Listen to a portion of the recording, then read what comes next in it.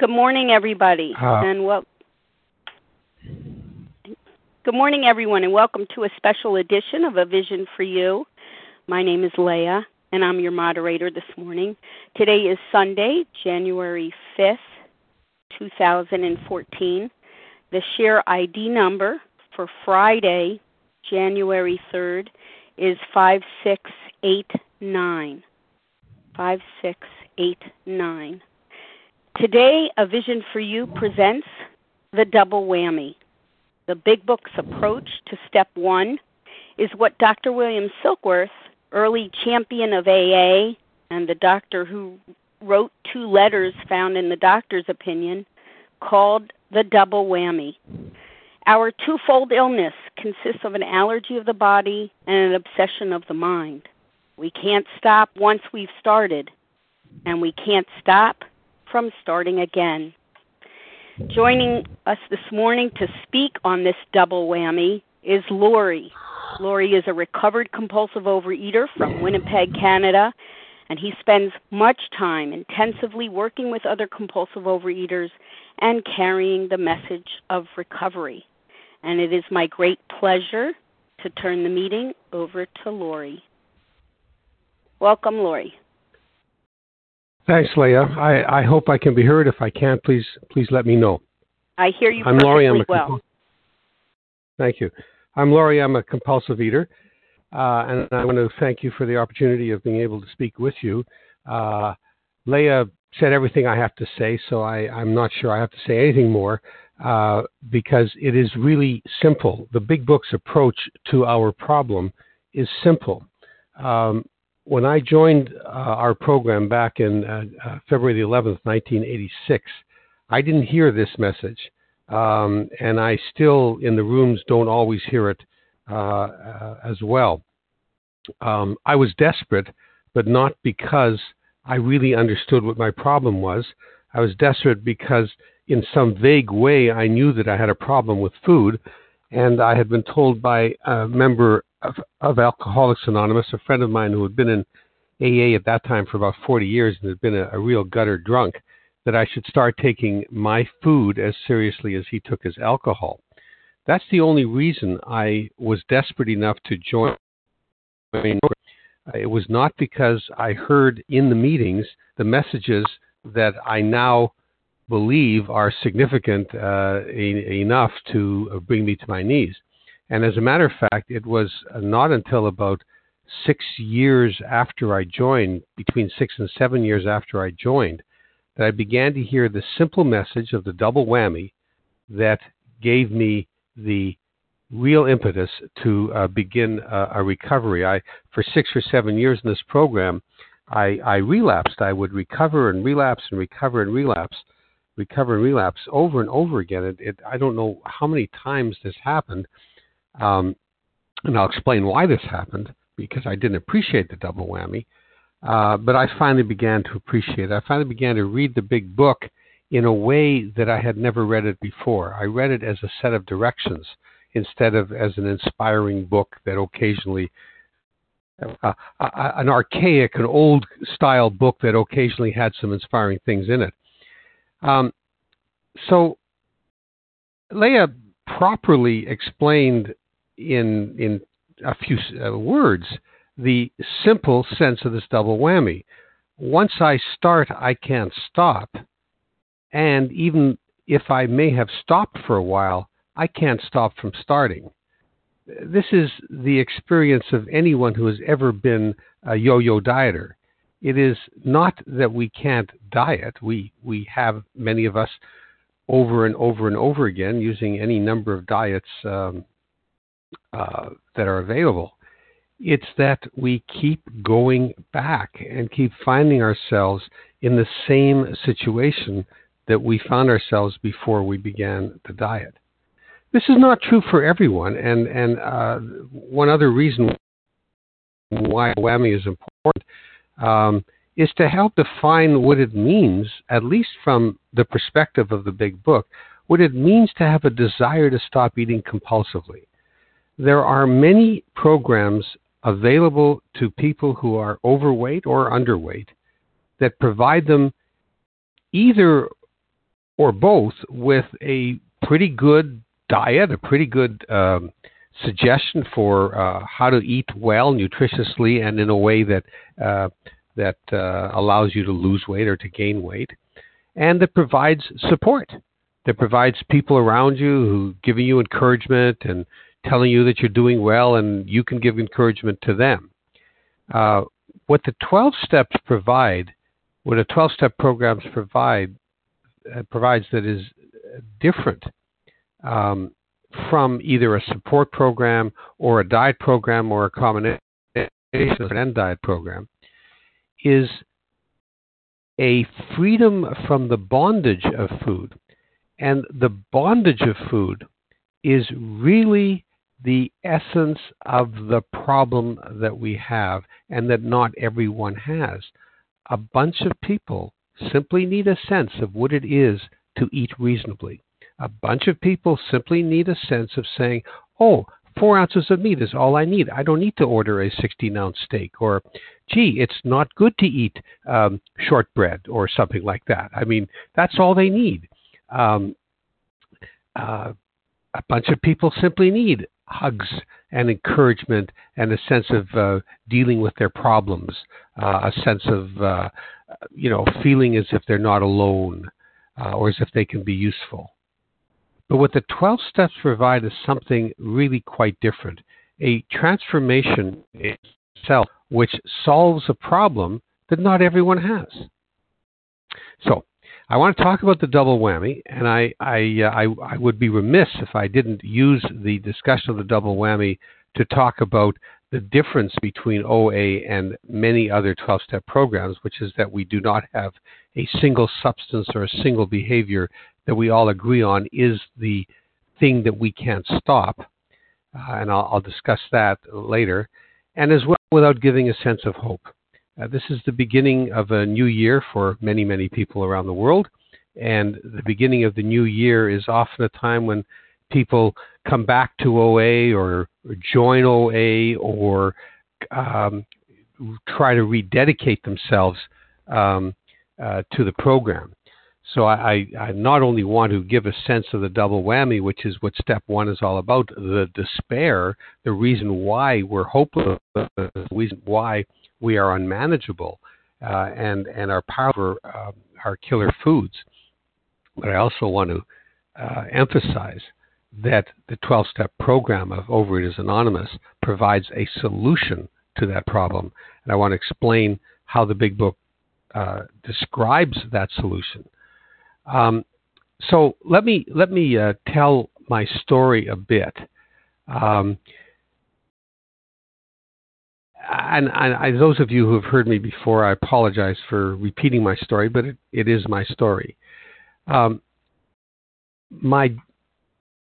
have 2 problems, as I said. One of them is that I can't stop once I've started, and I have my generic description of that problem is one that describes what I used to be like for over 40 years. And that is a person who takes the hand or the fork or the spoon and puts up food in it to the mouth. And the mouth accepts it and chews it or sucks it or does something with it. And the hand and the spoon and the fork keep coming back with that food. And the mouth accepts it and the mouth swallows it and it goes down in the belly. And somehow it feels good in some weird, strange way. I feel a sense of ease and comfort when I do this. And yet my mind is saying, I must stop. This is bad for me. This is causing me problems. I've had enough. If someone ever saw me, they would be disgusted by how much I am eating. I have, and this is true for me, in my family, I have diabetes, I have heart disease, I have high blood pressure. These are dangers, and the food I'm eating is causing me tremendous risk that I will suffer diabetes, I will suffer disease, I will suffer high blood pressure. And not only that, diabetes is a hidden killer, and from diabetes will stem strokes and gangrene and blindness and the gradual deterioration of my body in a way that is not very dramatic. It's not like many addicts from other programs. I will not die a spectacular death. I will not have dramatic reverberations or dramatic episodes where I really amaze people. I will simply get bigger and bigger and bigger, and more immobile, and more dependent upon other people to assist me. My body will deteriorate. I will become less what I am and less able to enjoy what life is. And it will be slow. It will be like that proverbial frog in the cold water that is slowly brought to boiling. I won't even notice it. I'll be oblivious to it. And one day I'll wake up and I'll be in a hospital bed, a special hospital bed large enough to contain me. And I will be hoisted onto a special lounging chair large enough to contain me. And I will watch TV, and I will eat, and I will watch TV, and I will read, and I will listen to music, and I will read, and I will eat, and I will eat. And people will despair about me. That, by the way, is the fate of people I've known. People I've known who have not been rigorously honest and have died resisting the 12 steps. And that is what would have happened to me if I hadn't been told by my friend to take my food as seriously as he took his alcohol. And if I hadn't, 6 or 7 years later, after joining OA, embraced the big book's discussion of the problem. So that's my generic story. The food keeps coming, and my mind is saying I've got to stop, and it doesn't stop. There are 2 stories I tell that are pretty graphic, and I will tell them because they seem to have some people identify with them, so I'll tell them. One is the day my mother cooked a roast goose. I was in my 20s. It was Hanukkah, the Jewish festival of light and of grease. That means something to Jews. It's just most all the food that's served on Hanukkah is very greasy. And my mother cooked a roast goose. I had eaten extremely well. I was stuffed to the gills. I couldn't imagine eating any more.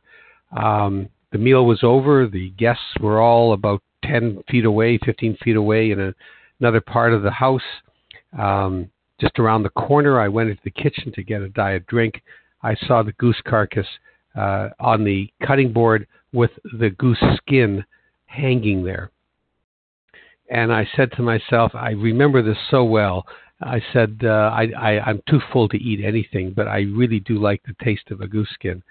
So I'm gonna have a little bit. I'm just gonna have a taste because I really like the taste. I can't eat anymore. I picked up this goose skin. It had fallen off the carcass because goose skin is so fat it doesn't even stick to the meat. And I tried to bite a bit of the goose skin off. I couldn't. It's very tough skin. So I put a bit more in my mouth, trying to find a weak spot, trying to tear it away. And I couldn't find a weak spot. I kept putting a little bit more in to find a weak spot. It was very slippery, but I kept putting it in. And I found myself with the entire goose skin in my mouth. I was chewing frantically because it was still so hot from the oven. 2 hours later, it was that fat, that it was burning the inside of my mouth. I was chewing frantically, trying to get that fat out so it would stop burning me. Fat was spurting out of my mouth, dribbling down me. If anyone had come from just around the corner, it would have been humiliating. But I didn't stop. I didn't stop until I had eaten that entire goose skin. And that for me is a humiliating story of something that was beyond my control. I could not stop doing what I was doing, as humiliating and awful as it was, as full as I was.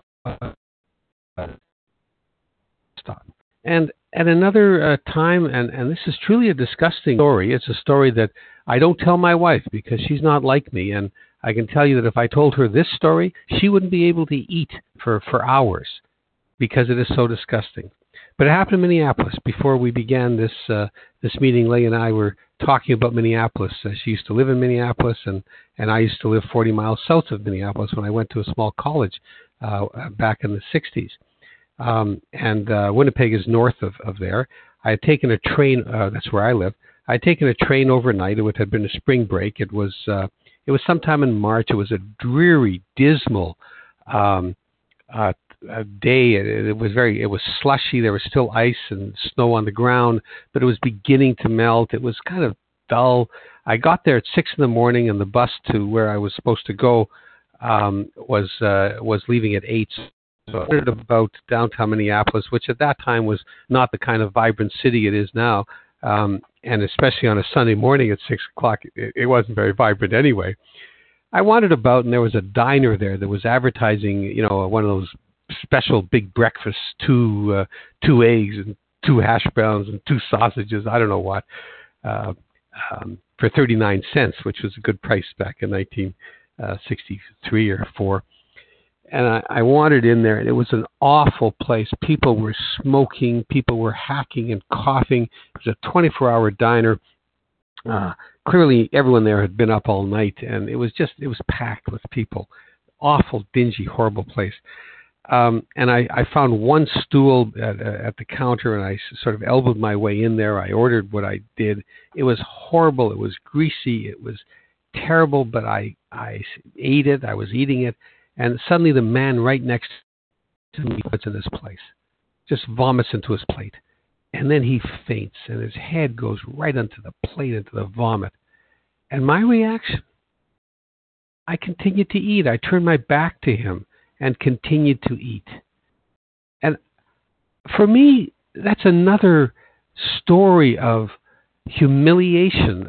Not that anyone saw me or cared about me, but I'm humiliated even by thinking that I could continue to eat while next to me someone was such horrible things were going on.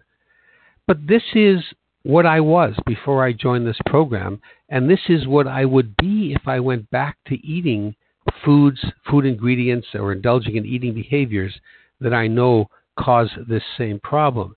And that is that I could not stop once I started. Not true for all food, true for radishes, not true for radishes, for instance, but certainly true for the goose skin, and certainly true for the greasy meal that I was eating at this diner. Certainly true for ice cream. I have eaten tubs of ice cream. I've taken cartons of ice cream and eaten from the other end so no one would know that I was eating it. I have not been able to stop once I've started, despite what I've had in my body already, despite how much I've already eaten. This whole sense of not being able to stop is a key part of understanding our problem and understanding our solution. Well, that's one side of me. And I'll get to sort of why that is in a moment, but I'll tell the other side of my story. And that side of my story is that there have been many times when I have dieted. There have been many times when I lost weight. There have been many times when I've tried to diet, or I've been in a diet for a certain length of time. And I remember one time I lived in Chicago in very low-income circumstances, and I was eating very selectively and not very much. I was walking everywhere because I didn't have a lot of money. And after about a year, I had lost a great deal of weight. I was in better shape than I had ever been. I was 22. I came home to the loving and ample and food dispensing bosom of my family. And I finally, for the first time that I could remember, I've been fat my entire life, my entire memory of my life. There are pictures of me when I was thin, when I was 5 or 6, but I remember the butt of all the jokes and the, all the things that happened to you in gym classes, and people being rejected as you want to ask girls out or something like that. I remember all that, being called fatty, calling myself tubby before other people would call me fatty. so that I would not, it would not be quite as bad. Making jokes about myself, becoming the class joker. And anyway, I was finally thin. It was really a remarkable thing. And I decided I wanted to eat my favorite dessert, which was bananas and cream, which consists of a bowl of cut up bananas, and you pour cream to the top of the bowl, and then you put sugar on until it completely saturates the cream. You quickly eat the bananas, then you eat the sugar, the cream. And I used to love that. But I thought, I'm so thin, I bored myself. I'm not just going to have ordinary cream, the kind of cream that we used to use in coffee and stuff. I'm going to have, just like the name of it, the famous English cream. Amazing, I can't remember the name of it right now. But I might be able to remember what it was. Devonshire cream. And I bought it. You buy it in a can, and it's so thick.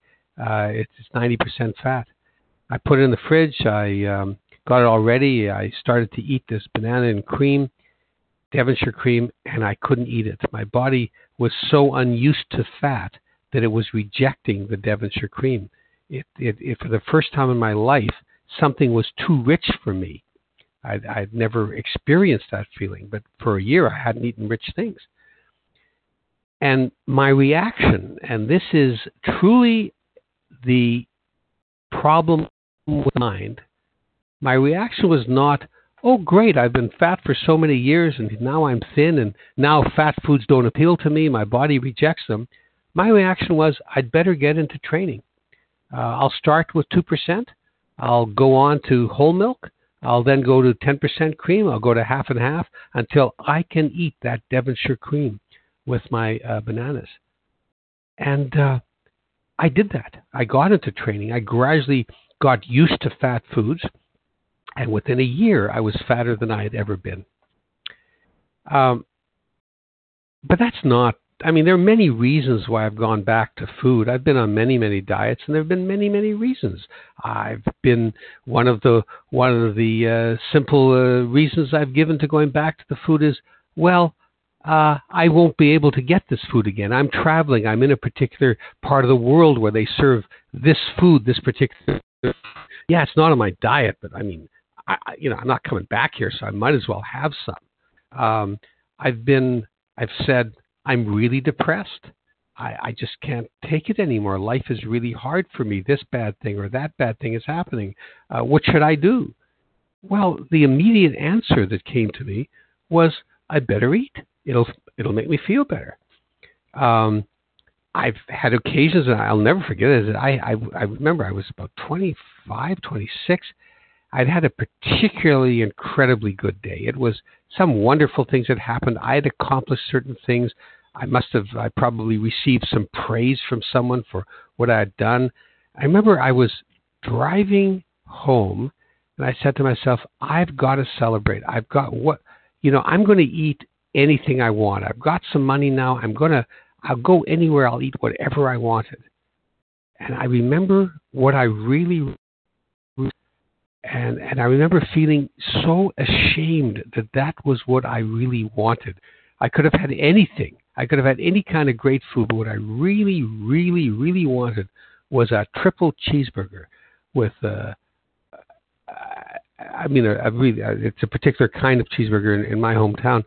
And that's what I really wanted.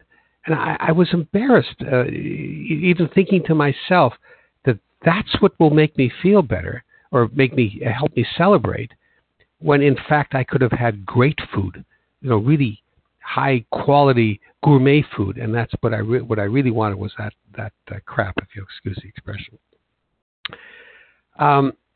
So I've said I want to celebrate. I'll eat. I've said I'm so depressed. I'm so lonely. I'll eat.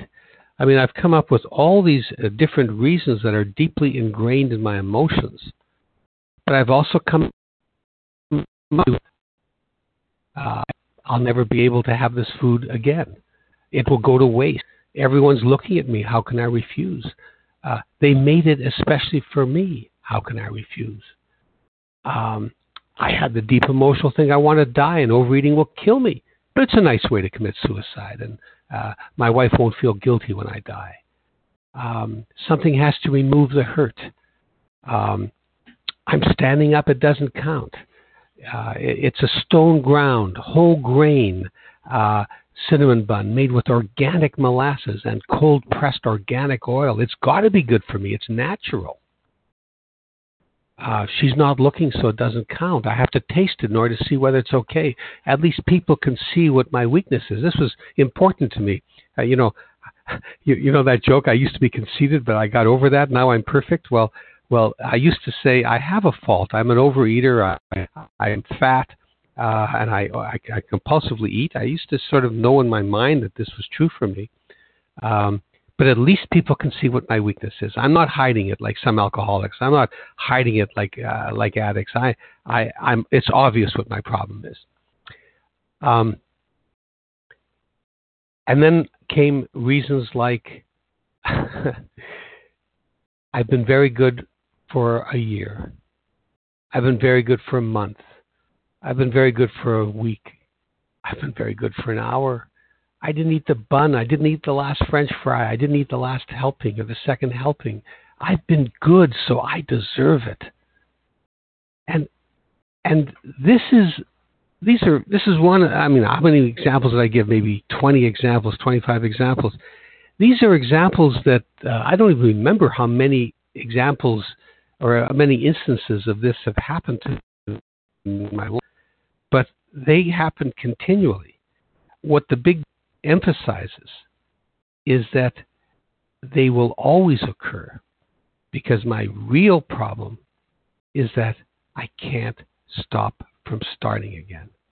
Somehow my mind will come up with an excuse to start again. So those are the two halves of my problem. On the one hand are the examples and the numerous examples of my eating despite the fact that I wanted to stop eating. I couldn't stop. The hand kept bringing the food to my mouth, and my mouth kept accepting it and chewing it and putting it down. And that is an example of my body taking over. And on the other hand, there were times when I had stopped. There were times when I was on a diet, and my mind kept saying, this time you can have some. This time it will be okay. Now, the big book spends a great deal of time discussing these two aspects of our existence, of the existence of the addict. And it seems somehow easier to describe that for the alcoholic. We read the big book, if we do read the big book, and we know the examples that the big book gives. It's interesting to know, though, that until about 1933, no one had ever published any documentation, any suggestions that there was a simple reason why alcoholics couldn't stop drinking. And it wasn't psychological in and of itself. It wasn't a sign of moral weakness. It wasn't anything that you could cure by sort of saying to a person, just man up, man. Just smarten up. Just stop it. Push yourself away from the bar. Just don't go into bars. Just keep it out of your house. It's not a question of willpower. It's a question of won't power. You know, all these things that I have heard the equivalent of for my overeating.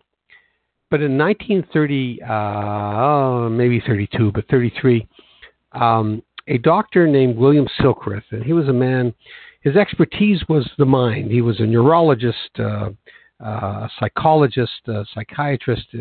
In those days, I guess you could be all kinds of things, who had fallen onto difficult times, depression, and ended up working at a rehabilitation place and a dry-out place for rich people called the Towns Hospital, the Charles B. Towns Hospital. And this was a place he used to drugs, but mostly to drunks.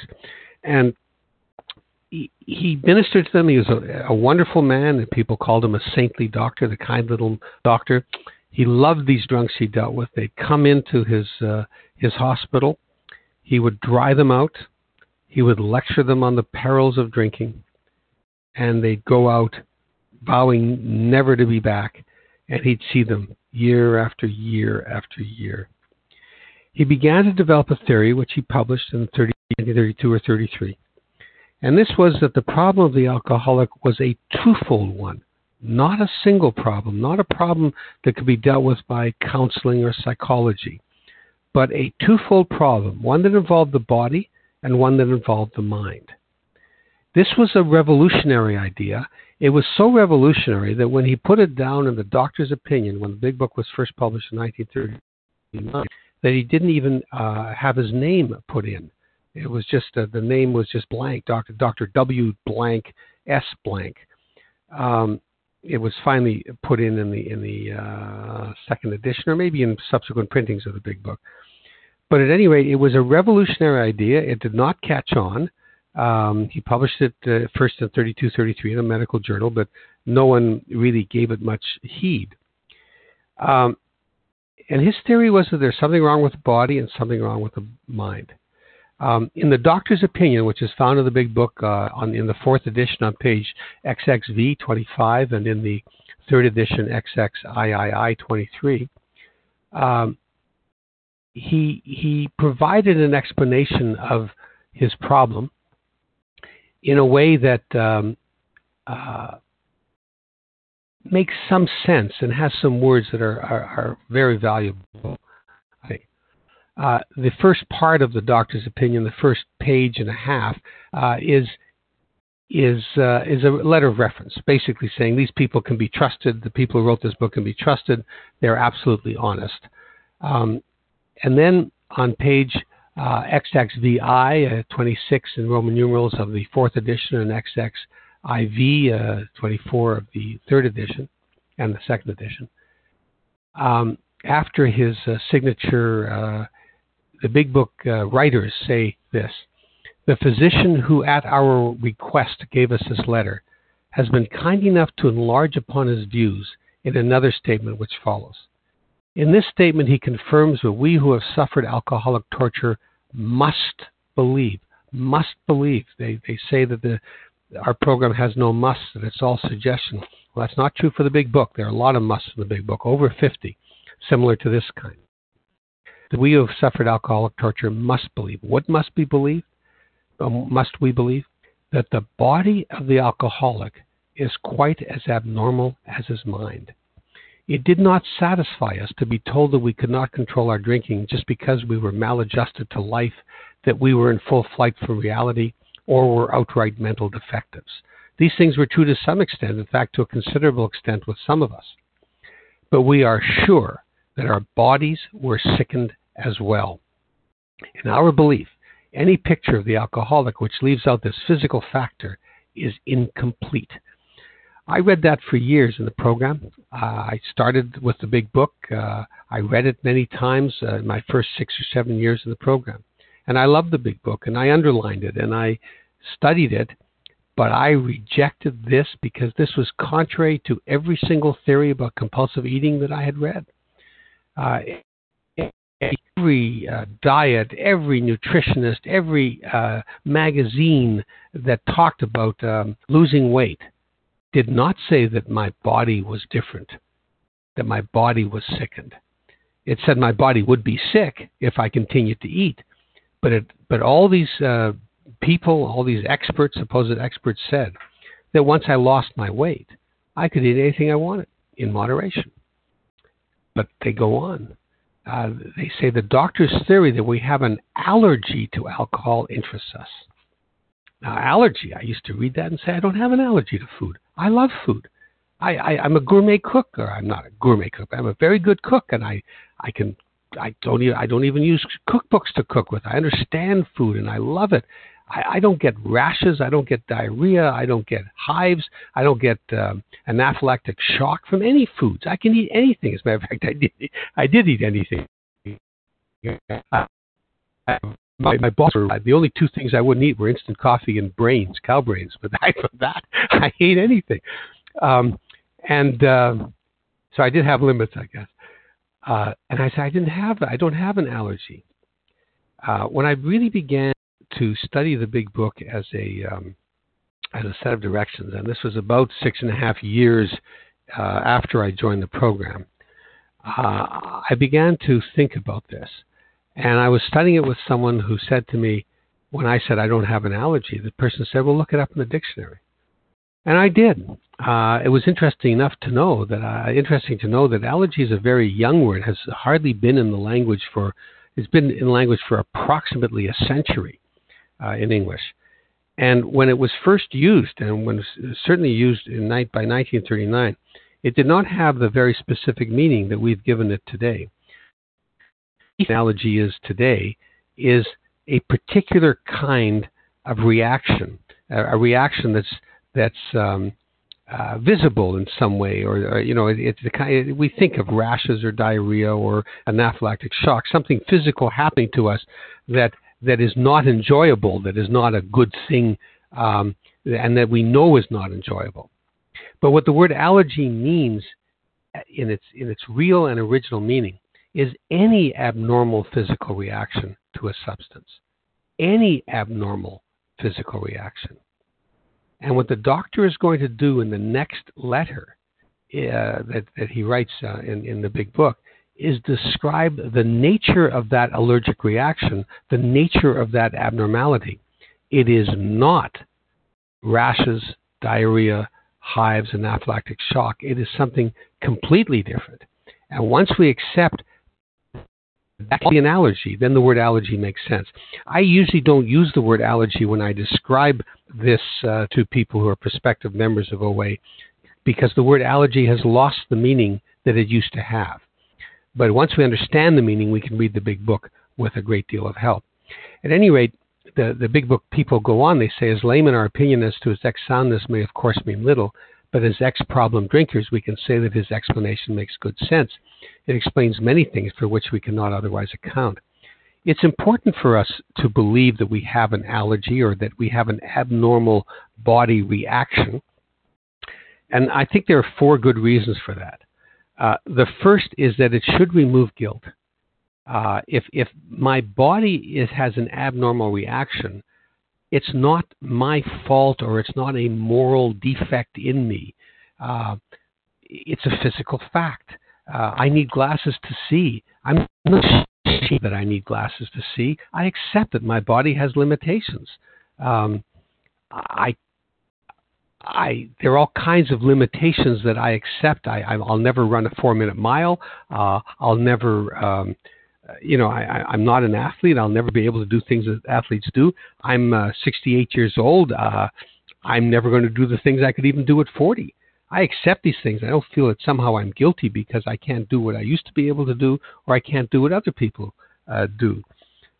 So the concept that there's something physically abnormal about my body should come as a relief, because it now takes away the guilt and explains the problem I have. The second is that the solution is immediate. If I get an abnormal reaction to a substance, then to avoid the abnormal reaction, clearly I avoid the substance.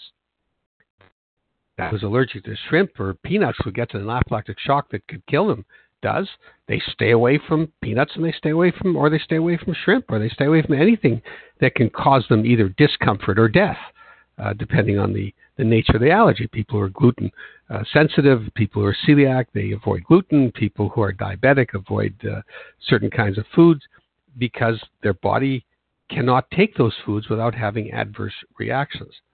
Why shouldn't I now look at the issue relating to food in the same way?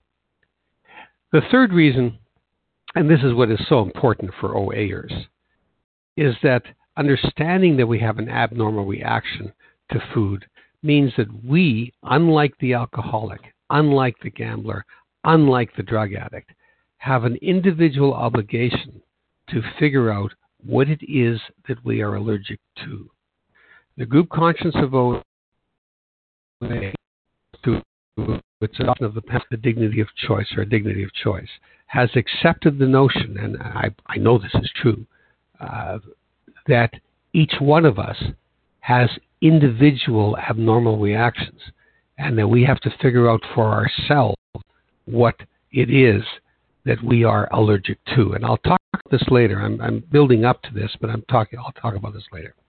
The fourth reason why it's important to, or why it's very helpful to have this concept of an allergy, is that many of us, I am certainly one, are people pleasers, and it's a wonderful thing to be able to say to someone who offers us something we can't eat, "Oh, I just found out I'm allergic to it. I can't eat this. I'm sorry. Thank you for making it. Thank you for offering it to me, but I can't eat it because I'm allergic to it." And that gets rid of a whole bunch of social pressures that they say, "Well, what happens if they ask me, well, what happens when you eat it?" And I'll give you three answers. My favorite answer, and it's one that I use as a recovered compulsive eater, is, "Oh, well, I have this allergy to food, certain kinds of food that when I get it, I develop certain cravings and I can't stop. And I used to weigh many dozens of pounds more than I weigh now, but I've kept it off for over 20 years now, and I haven't even wanted to eat those things. I'm a member of Overeaters Anonymous. If you know anyone who's interested, let me tell you all about it, and let me tell you that I can tell I'd be happy to talk to them, because for me it's important to carry the message. But many people aren't ready for that. So I'll give you two other answers that you can give if you ever want to. If someone ever asks you what happens when you eat this stuff, one is, "I break out in fat," and the other is, "My bum begins to swell." At any rate, the Big Book says we must accept this abnormality of our. The doctor on the next pages, beginning with page XXVII in the 4th edition, 27, and XXV 25 in the 3rd and 2nd edition, the doctor begins to describe exactly what this problem is, and he does it begins to do it on page 28 XXVII of the 4th edition and 26 XXVI of the 2nd and 3rd edition.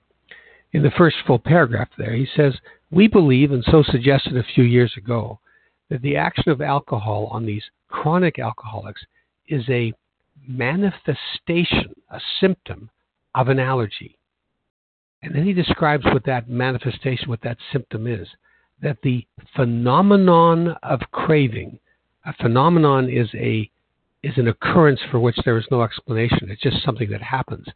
The plural of it's a Greek word. The plural of phenomenon is phenomena. Excuse me. The phenomenon, the occurrence for which there is no explanation of craving, is limited to this class and never occurs in the average temperate drinker. These allergic types can never safely use alcohol in any form at all. And once having formed a habit and found they cannot break it, once having lost their self-confidence, their reliance upon things human, their problems pile up on them and become astonishingly difficult to solve. And he goes on, and right at the bottom of that same page, he says, "Men and women drink essentially because they like the effect produced by alcohol. The sensation is so elusive that it runs away from them, that while they admit it is injurious, while they admit it causes them harm, they cannot, after a time, differentiate the true from the false. To them, their alcoholic life seems the only normal one. They are restless, discontented, unless they can again experience the sense of ease and comfort, which comes at once by taking a few drinks which they see others taking with impunity, without a problem. After they've succumbed to the desire again, as so many do, and the phenomenon of craving, this unexplained craving, develops, they pass through the well-known stages of a spree." That concept of the sense of ease and comfort which comes at once by taking a few drinks is really fascinating to me. My wife is not a compulsive eater. Never has been. As a matter of fact, we just read, but to them, their alcoholic life seems the normal one. My wife likes food, often enjoys it, but really doesn't consider it to be the most important thing in her life. And I remember when I was going out with her and beginning to fall in love with her many, many years ago, she's not normal. She doesn't like food. There must be something wrong with her. I should run away from her. She must be very sick. When in fact, I was the sick person. But I remember shortly after we got married, my wife and I went to her mother's place, or my mother-in-law's, father-in-law's house for supper. And my wife, who hated the food I cooked, it was too spicy, it was too innovative, I guess, too fat probably, squealed with delight when she saw that her mother had made spring potatoes, which were the little potatoes that were roasted at the bottom of the roasting pan along with the roast. Very crispy on the outside, very soft on the inside. And for the first time in our relationship, we've been going out for a long time, we've been friends before that, I saw her gobbling up her food. I had never seen her eat so quickly and eat such pieces. She was taking these small round potatoes, cutting them in half and eating a half at a time. And she was really eating quickly. I remember kind of marveling at that because I had never seen her do that. And finally her plate was empty except for one half of a potato.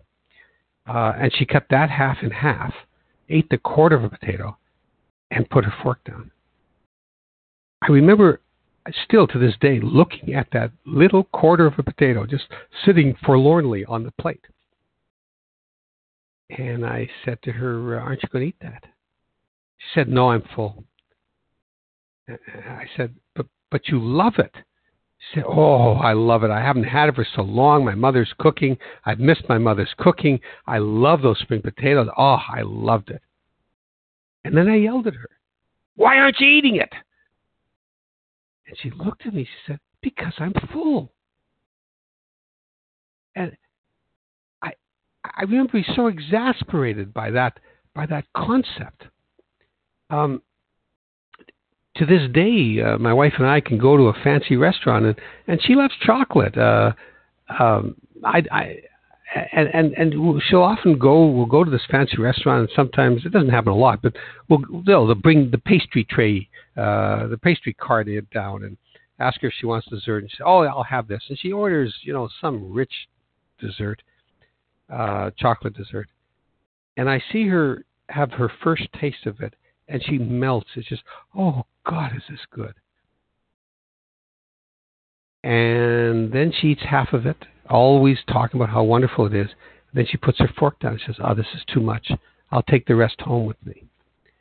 And I experience these days 3 miracles. One is, I don't even want to try it. I don't want to see why it's so good. Secondly, I'm happy for her that she's enjoying the food. And I'm not jealous of her. And third, I'm not angry at her for not finishing it. I consider each one of those to be a separate and wonderful miracle. And that's what this program has provided for me. Anyway, that's a digression. I experienced the same problem with alcohol. I've had the occasion to drink some of the best beer or wine. I don't like hard liquor, but some really fine beer or some really fine wine. But I cannot drink more than a glass and a half of either beer or wine, a wine glass for the wine and a beer glass for the beer, before my body says you've had enough. As good as this taste is, you've had enough.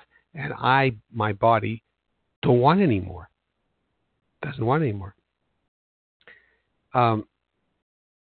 Imagine that's what it's like with food for my wife. That as good as the taste is, there's a point at which her body experiences what the doctor would call a sense of unease and discomfort. Just as I have the same with this great taste of wine or beer that I have, at a certain point I have a sense of unease and discomfort, and as good as the taste was, I can't take anymore. I have never had that with food. Never in my life have I had the feeling that I couldn't eat anything more of something that my body wanted or something that I liked the taste of. I've been stuffed to the point that I feel as if the food is up to the top of my neck and I could still eat more. And I've never experienced that with alcohol. My wife has obviously never experienced that with food, or she doesn't like alcohol, but I'm sure the alcoholic has never experienced that with alcohol. My eating, I told the stories of my not being able to drink more than a glass and a half of really fine wine to alcoholics, and they look at me as if I'm crazy. why wouldn't you drink all of what was available to you if it was that good? Frankly, I mean, they've been used to drinking rot gut, right? And here I have an opportunity to drink really good stuff, and I don't want it. This is a sense of what the normal is as opposed to what the abnormal is. For me, abnormality is developing this craving, this sense of ease and comfort, when other people, normal people, develop a sense of unease and discomfort. As much as they enjoy it, they stop because their body doesn't want anymore. And my body has never not wanted anymore. Pardon that double negative for you English majors. The doctor says, he goes on in the doctor's opinion, and he says it's not a problem of just mental control. On page XXX30 of the 4th edition and XXVIII 28 of the 2nd and 3rd editions, he talks about, right at the top, he says, these men were not drinking to escape. They were drinking to overcome a craving beyond their mental control. This craving is overcoming them.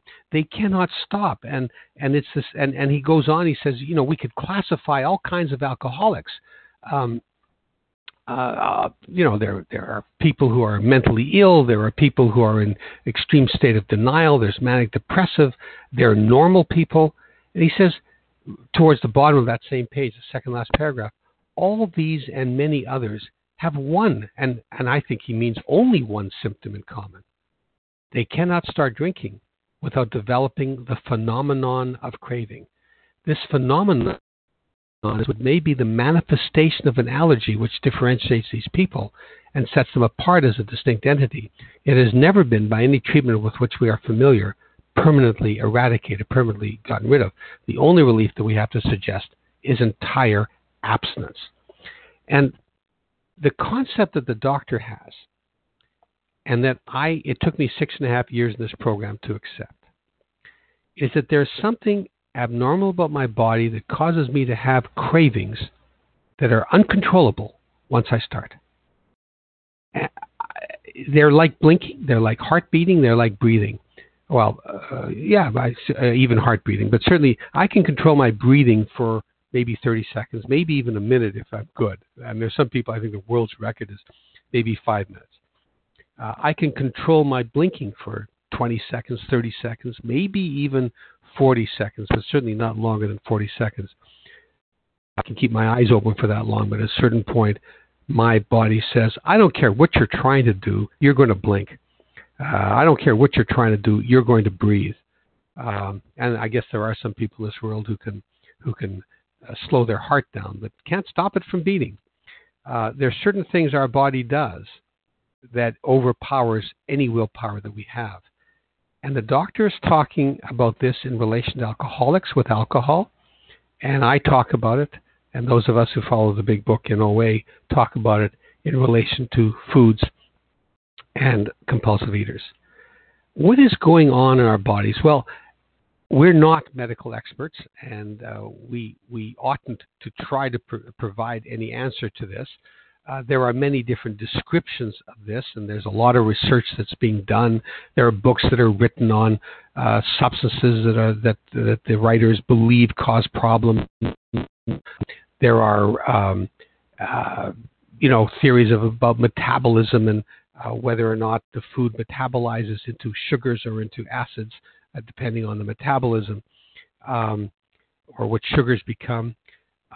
There are theories about serotonin and dopamine and all these, or adrenaline or whatever it is that gives our minds a sense of keenness and edge and happiness.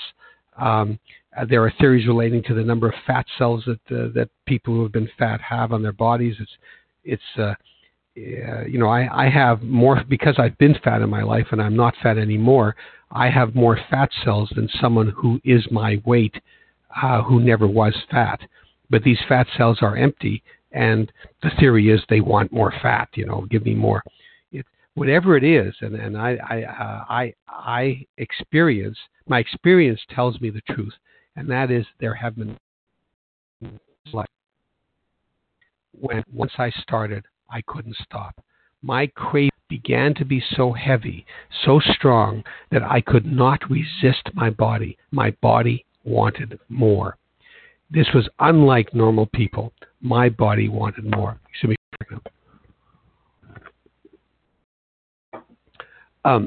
And this phenomenon, this unexplained occurrence, is something that has to be felt in the heart. We have to know and that we have experienced that. You know, I joined this program when I don't know how much weight I lost because I had stopped weighing myself, but I've lost between, between 50, 60 pounds and 80, 85 pounds, something like that. I was on my way to having to lose 200 pounds and 300 pounds, but I hadn't yet reached that. And I guess it can be said that there were times when I did not experience the phenomenon of craving, when I was able to eat normally. And my body didn't say more. What we have to, I was lucky to get into this program earlier, luckier than some, and certainly luckier than some people I know who have died without embracing the program, partly because they would not accept the reality of this allergy of the body. I was lucky enough to be able to identify with this phenomenon of craving before I reached morbid obesity. And I think what's important is to ask yourself, if you're trying to test whether you are a compulsive eater, it's important to ask, have I ever experienced this? And do I see that this is a phenomenon that can occur at times? Certainly as I got worse and worse, it began to occur more often. But in my earlier days of eating, it didn't occur all the time. I'd go on binges, but it wouldn't be constant. And friends of mine in the program are aware of times that they've been constant. It's happened to them constantly. What's important is whether we have that tendency, whether it happens to us at times. Now, before I go on to the second problem, the problem of the obsession of the mind, the problem of not being able to stop once I've started, I want to talk a bit more about the allergy of the body, and I want to talk a bit more, and I want to talk at some length about the concept of developing a plan of eating. I won't talk a lot, but just a few concepts. If I accept that I do have this allergy of the body, that there have been times where my body has spoken and forced me to eat something that my mind said, I can't have this, I can't eat it, chew, chew, chew, gulp, gulp, gulp. If there have been times when that has happened, then I have this allergy of the body. Now, how do I determine what I'm allergic to? The alcoholic, in that one sense, has it easy. The alcoholic knows that he or she is allergic to a liquid substance of ethyl alcohol, or whatever it is, ethanol, I don't know, whatever it is, alcohol. And that he or she cannot drink any of that in any form without getting this allergic reaction of the phenomenon of craving, which puts them back on the whole cycle of drinking more and more and more because their body wants more once it gets some. The gambler knows you cannot start gambling without continuing to gamble.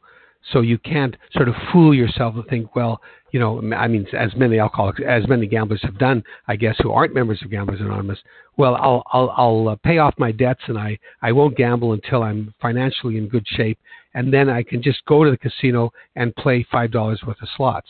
I mean, the gambler knows once he or she joins GA, I assume, that you can't play $5 worth of slots before those slots become 20, 30, 40, 50, and you're back to where you used to be, and probably worse. Same with the alcoholic, same with the drug addict. But with compulsive eaters, because we are Overeaters Anonymous and not Sugaraholics Anonymous, Saltaholics Anonymous, Flouraholics Anonymous, Chocoholics Anonymous, Fataholics Anonymous, because we don't have one particular substance.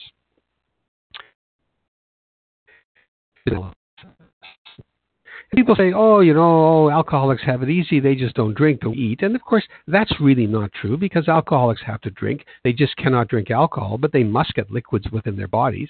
And we have to eat, but we don't have to eat the foods that cause us allergies, foods that we're allergic to.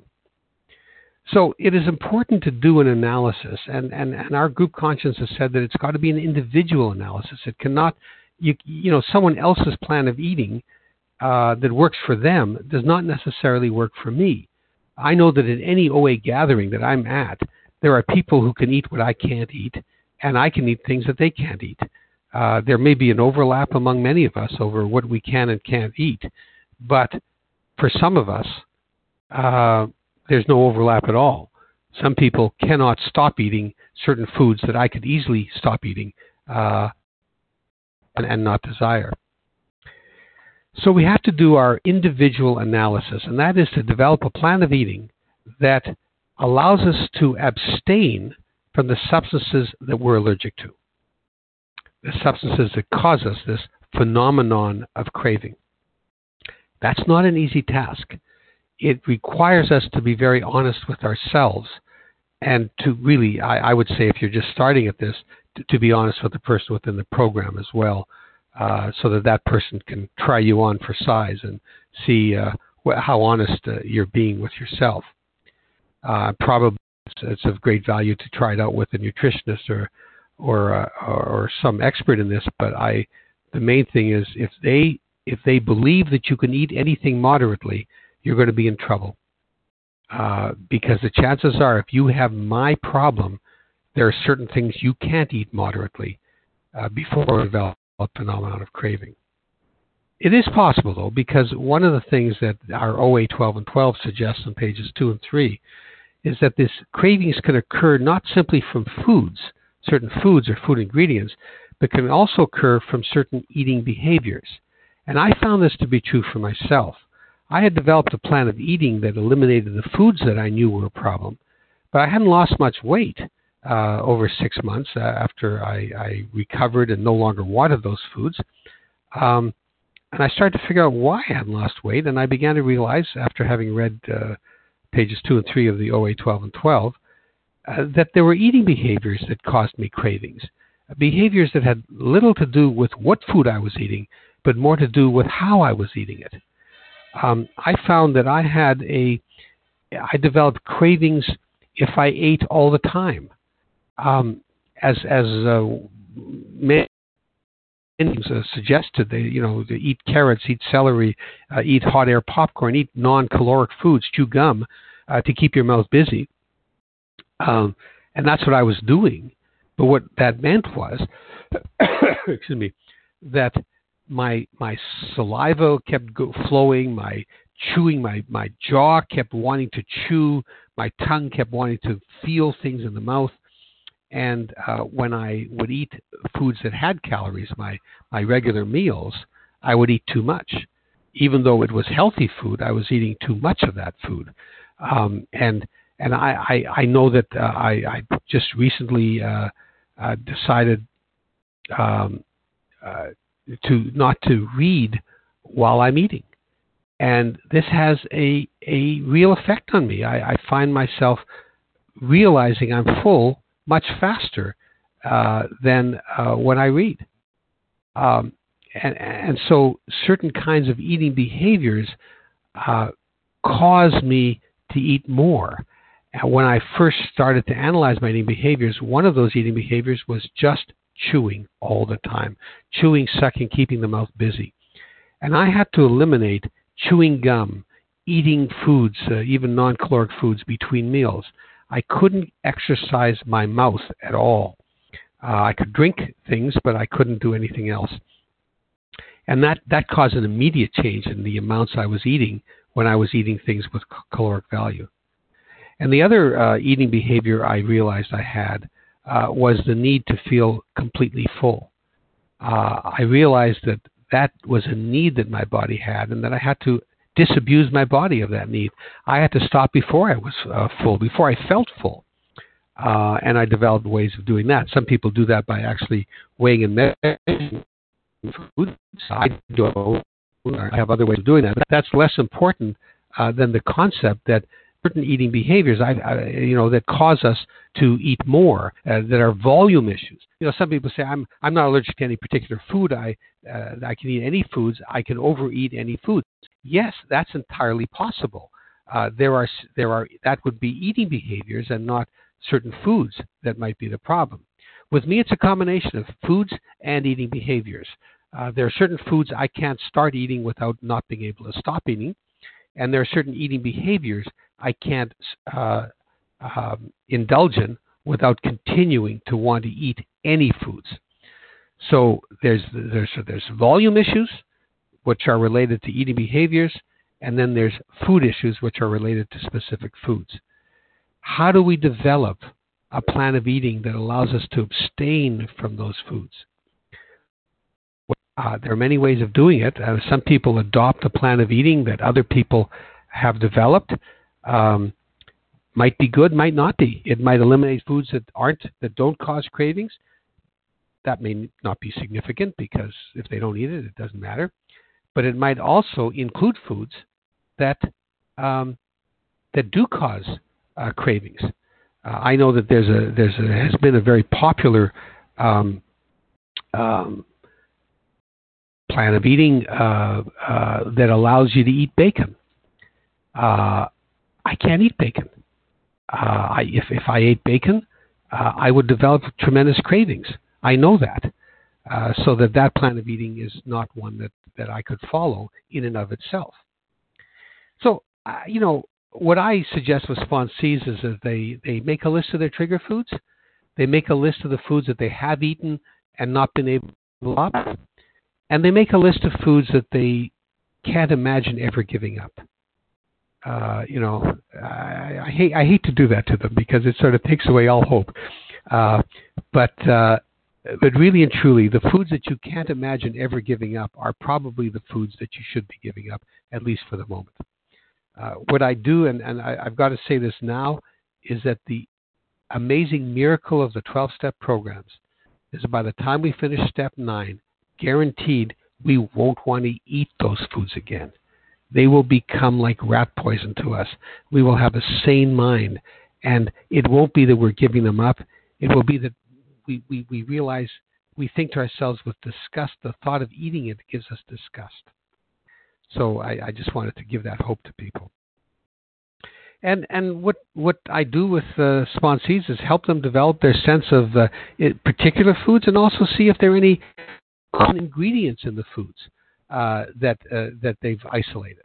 I did that for myself, and when I made my list of addictive foods, they were basically fat with a combination of sugar and fat with a combination of salt. Fat in combination with sugar and fat in combination with salt.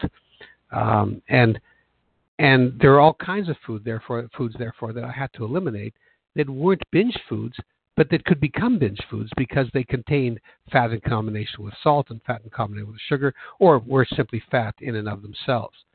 There are a lot of people who identify other ingredients, and I don't argue with them, but I do say that my experience with people who believe that sugar is their complete problem, or that flour is their problem, or that sugar and flour is their problem, is that when they identify the foods that have led them to the conclusion that sugar is their problem, or that flour is their problem, they are identifying foods that also have a lot of fat in them. And the danger in eliminating foods with only sugar and only flour, the danger with that is if in fact it's also the fat in there that's causing the problem, you're still leaving yourself open to eating foods with fat in them that don't contain flour or don't contain sugar. And I've seen people who have been abstinent from sugar for 10 years, who've never lost any weight, who continue to devour foods made with butter, foods made with a great deal of fat, who put cream in their coffee, who put butter on their toast, but oh no, I don't eat sugar. And if they really look at the foods that caused the problem, it wasn't hard candy, it wasn't granulated sugar, it was desserts. And desserts are a combination of sugar and fat. So I only give that warning. I would suggest that you look very carefully at what it is. But you develop a plan of eating that eliminates foods that cause cravings. And I'd be happy to help anyone, and maybe when we have questions, I can give some assistance. The pamphlet, The Dignity of Choice, the OA pamphlet, is a very good guide as well to developing a plan of eating. So I just make this digression on developing a plan of eating because it's so related to the phenomenon of craving. Now I want to talk about the obsession of the mind. I already gave my examples of the reasons why I have gone back to food. The big book is very clear to talk about that as a mental obsession. An obsession is an idea that takes control of the mind to the exclusion of all. It is the idea, ultimately the big book says in the chapter, let me find it just a minute. In the chapter more about alcoholism, which is devoted completely to this subject, chapter 3, page 30, it is the idea, it is not surprising that our drinking careers have been characterized by countless vain attempts to prove we could drink like other people. The idea that somehow, someday, he will control and enjoy his drinking is the great obsession of every abnormal drinker. Control and enjoy. I can eat this food in moderation, and I can continue to eat in moderation. I can have, as the diet plan I was on for a number of years said, once I reached my maintenance weight, I can eat my goal weight. I could eat 1 scoop of ice cream a week. And that's what I did. I ate a scoop of ice cream a week, except the scoop became bigger. And I began to eat it just before and just after the weigh-in, if the weigh-in turned out okay. And then within 6 weeks, 6 months, I was scraping the bottom of the bowl again. Not only that, they said 1 scoop of ice cream or 2 cookies or a half a donut, and I was eating the cookies and the ice cream and the donut. And soon I was back again to where I had been.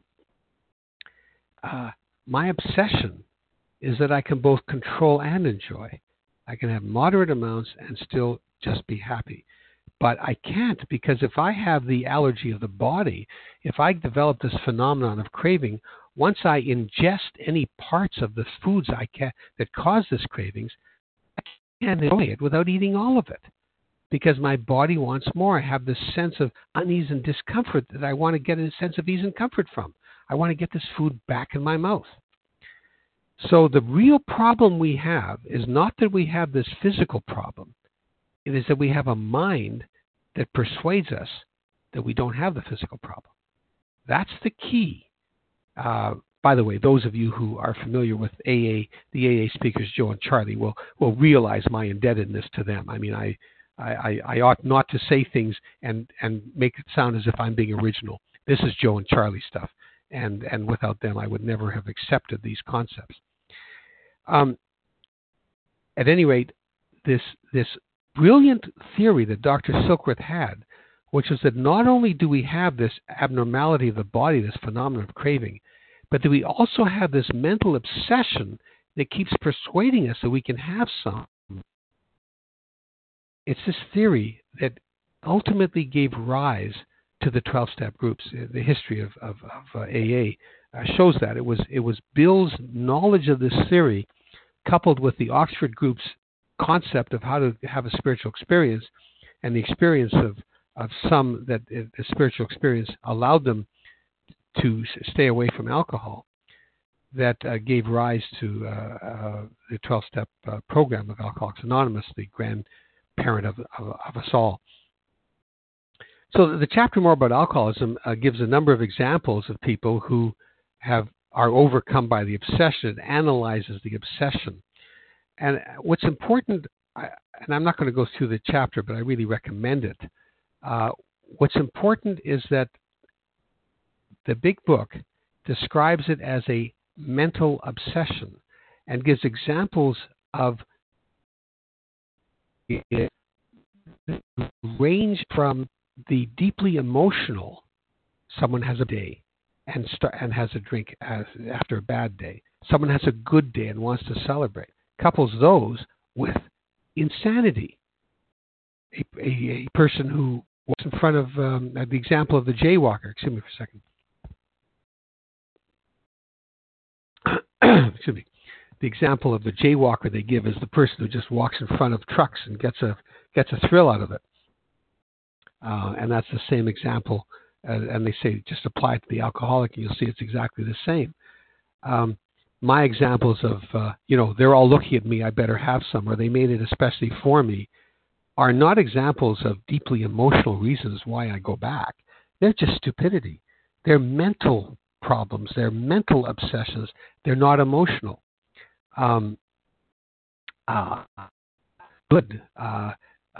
This is organic. These are just excuses.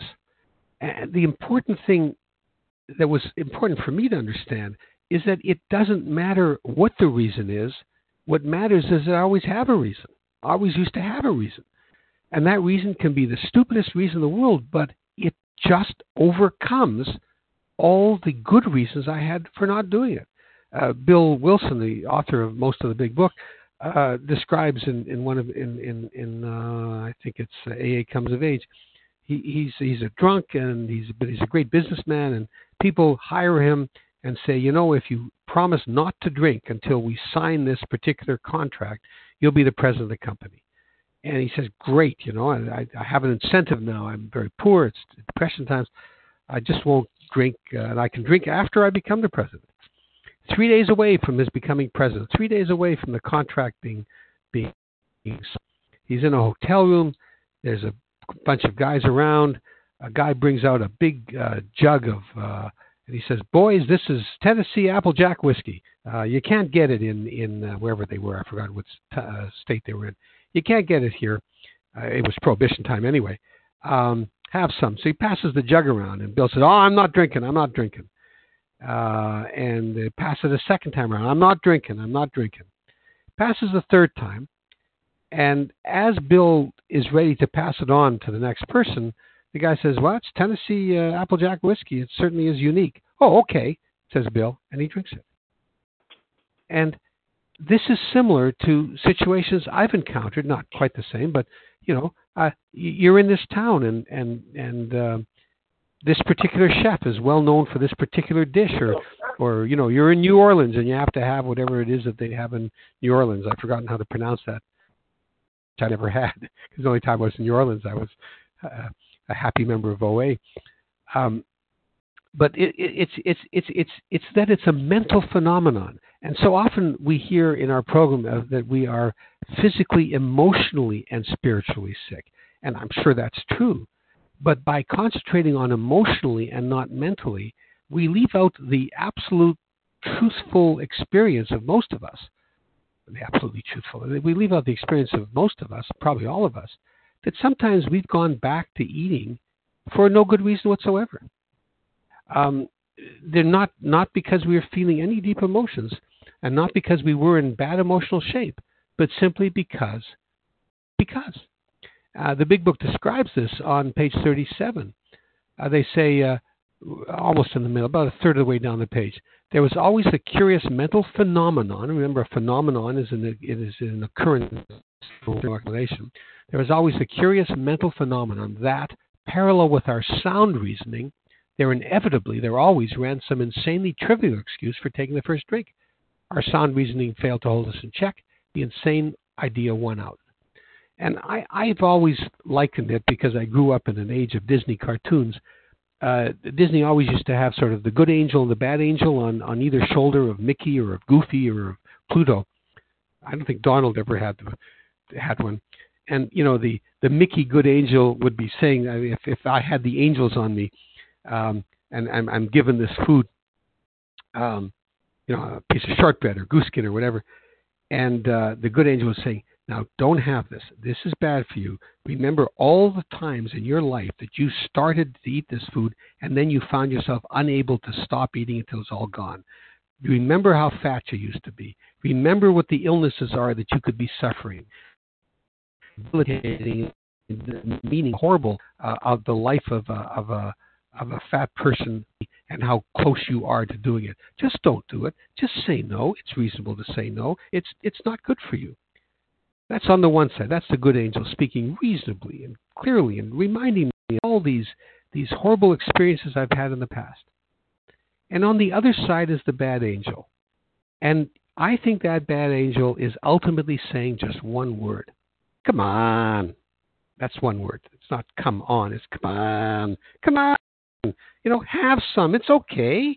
Don't worry about it. Whatever excuse, however you want to categorize that excuse, it is just the stupid reason.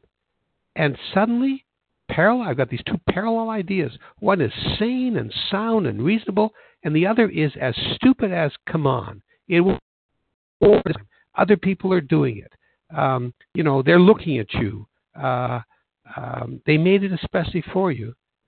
You're sad. You're happy. You're lonely. Too many people love you. You were good today. You're on your way. Whatever it is, your mind is powerless over that.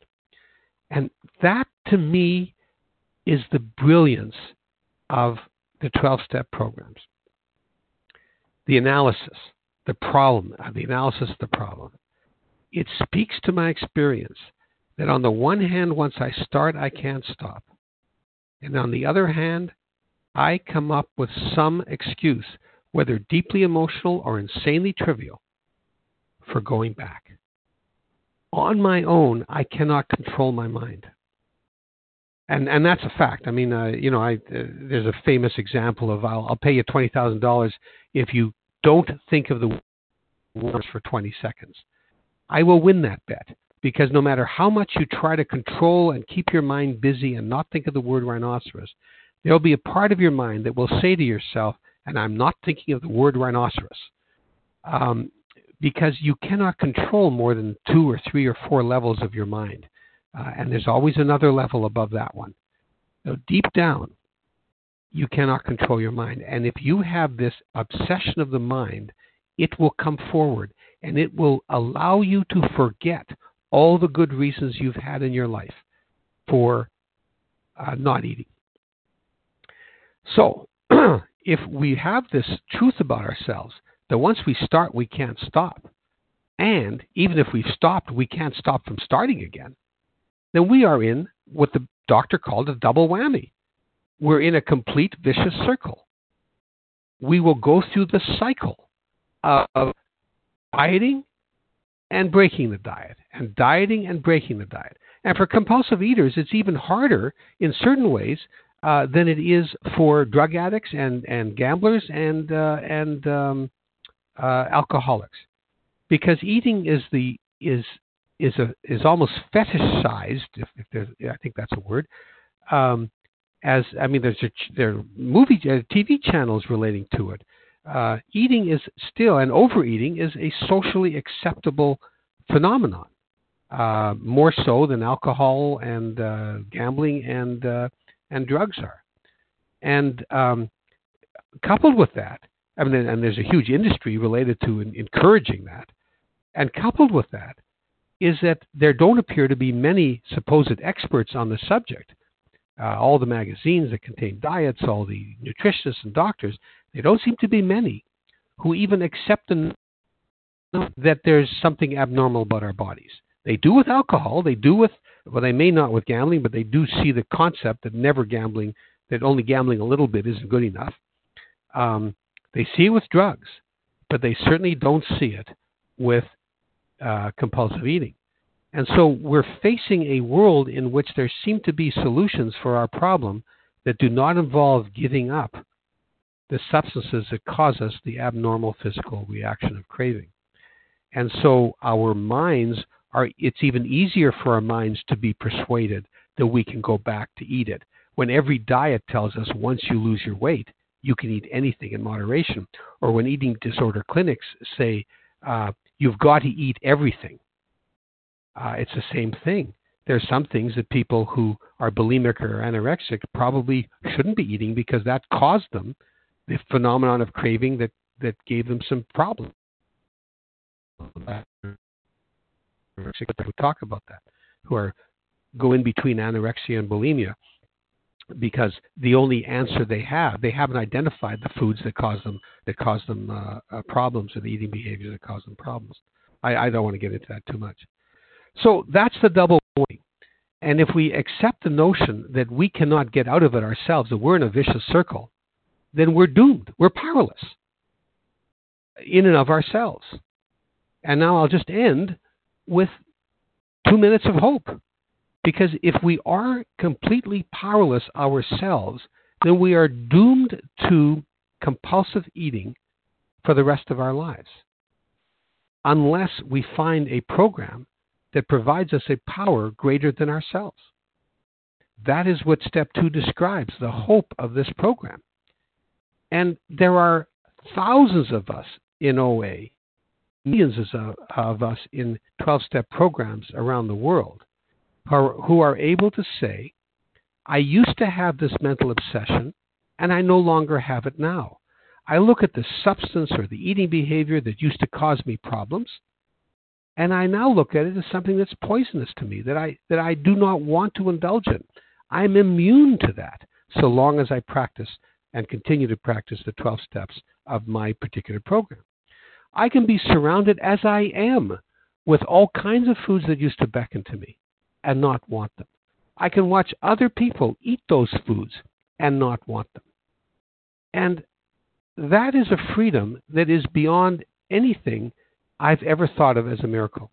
For me, it's an absolute miracle. To watch other people enjoy foods that I used to not be able to stop eating and not want to start eating them is an absolute miracle. It's something I could never have accomplished on my own, something that I needed to find a higher power to accomplish. And that's what the journey of the 12 steps is all about. So for those of you, if I have helped you at all today, it is to encourage you to look at yourself, if you're like me, as a person who has an allergy to the body, the obsession of the mind, who can't stop once he or she has started and can't stop from starting again, to feel absolutely hopeless in and of yourself, and perhaps to encourage you to pursue the hope that is the 12 steps of Overeaters Anonymous. Thank you. Thank you so much, Lawrie, for your revealing and transforming study this morning of the double whammy, the grave nature of our illness. Thank you so much for your time and your energy here on the line. Before we open the floor for questions, Lawrie, can we get your contact information?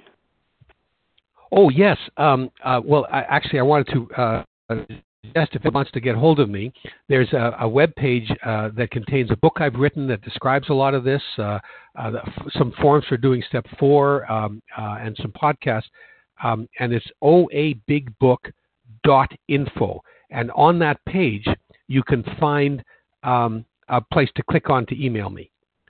My name's not on that page, but if you click on, to get hold of the, to provide comments or anything, and it's so it's OA Big Book, all one word, oabigbook.info, INFO, and or you can just email me at Lawrie, Lawrie, Lawrie at oabigbook.info, INFO. I'm happy to get emails, and I can, if you need, I can arrange phone calls as well through that. Thank you so much. Thank you. Now we open the floor for questions this morning. You can press *1 to unmute. Identify yourself. Is there a phone number? Did he give a phone number or just the email? Just the email. I did not give a phone number. Yeah. Thank you. Any questions related to what was presented this morning? Sima, go ahead. Hi. I just wanted to find out I have to hang up now, and what is the number if I want to listen to this again? The conference number? Okay. Or whatever? I will provide that information. Of course, this recording can be found on A Vision for You website. That's avisionforyou.info. That's AVISION, the number 4, YOU.INFO. The share ID for this morning's presentation is 5724. And at the conclusion of the meeting, I will give all this information. I don't want to take up time now for questions. Any questions on the line regarding what was presented this morning? Star 1 to unmute, please.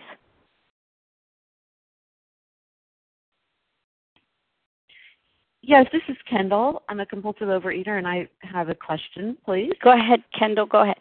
Okay. So my question is, and thank you so much for your service this morning. This has been so helpful. Hello? Kendall, star 1 to unmute. We lost you. Okay, am I back? Can you hear me now? Yes. Okay. Yes. What is the best abstinent plan for somebody who says they can binge on any food at all? Does the abstinence then become not overeating, or what? I mean, what? I have a sponsee with that situation, and I don't know what to tell her.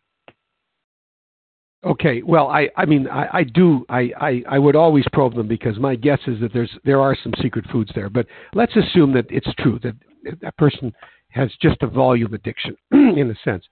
I would say that the eating behaviors have to be I'm very sorry. They have to be analyzed, and it may be simply to say that your problem is that you put too much on your plate, or that you go back for seconds, or that you are chewing too quickly, or you have to weigh and measure. I mean, certainly for someone with a volume addiction, I would say that some form of measuring is important, whether it be as simple as only one plate's worth and not going back for seconds and leaving something on the plate, or whether it be actually literally measuring and weighing the food. But I would use that. Clearly that's an important thing. But and if that's what that person thinks is the problem, then I would say let's go with that first. I would always go with what the sponsee says. As long as the sponsee is being honest, I would go with that, take them through the steps, get them over that hurdle, and then see whether they're losing their weight or getting the weight, depending what the problem is. And if they're achieving a healthy body weight, maybe that is the only issue. If they're not, or if they still find themselves fighting it and with white-knuckling abstaining, then I would say let's start looking at your food as well. Are there some foods which you're holding on to that you shouldn't be? I would also, by the way, in step 4, when they do step 4 and they work out resentments, I would ask them to write down, am I being honest with my food as a principle? Because that allows them to think about that issue at a time when they're trying to be honest with themselves. Hope that helps, Kendall.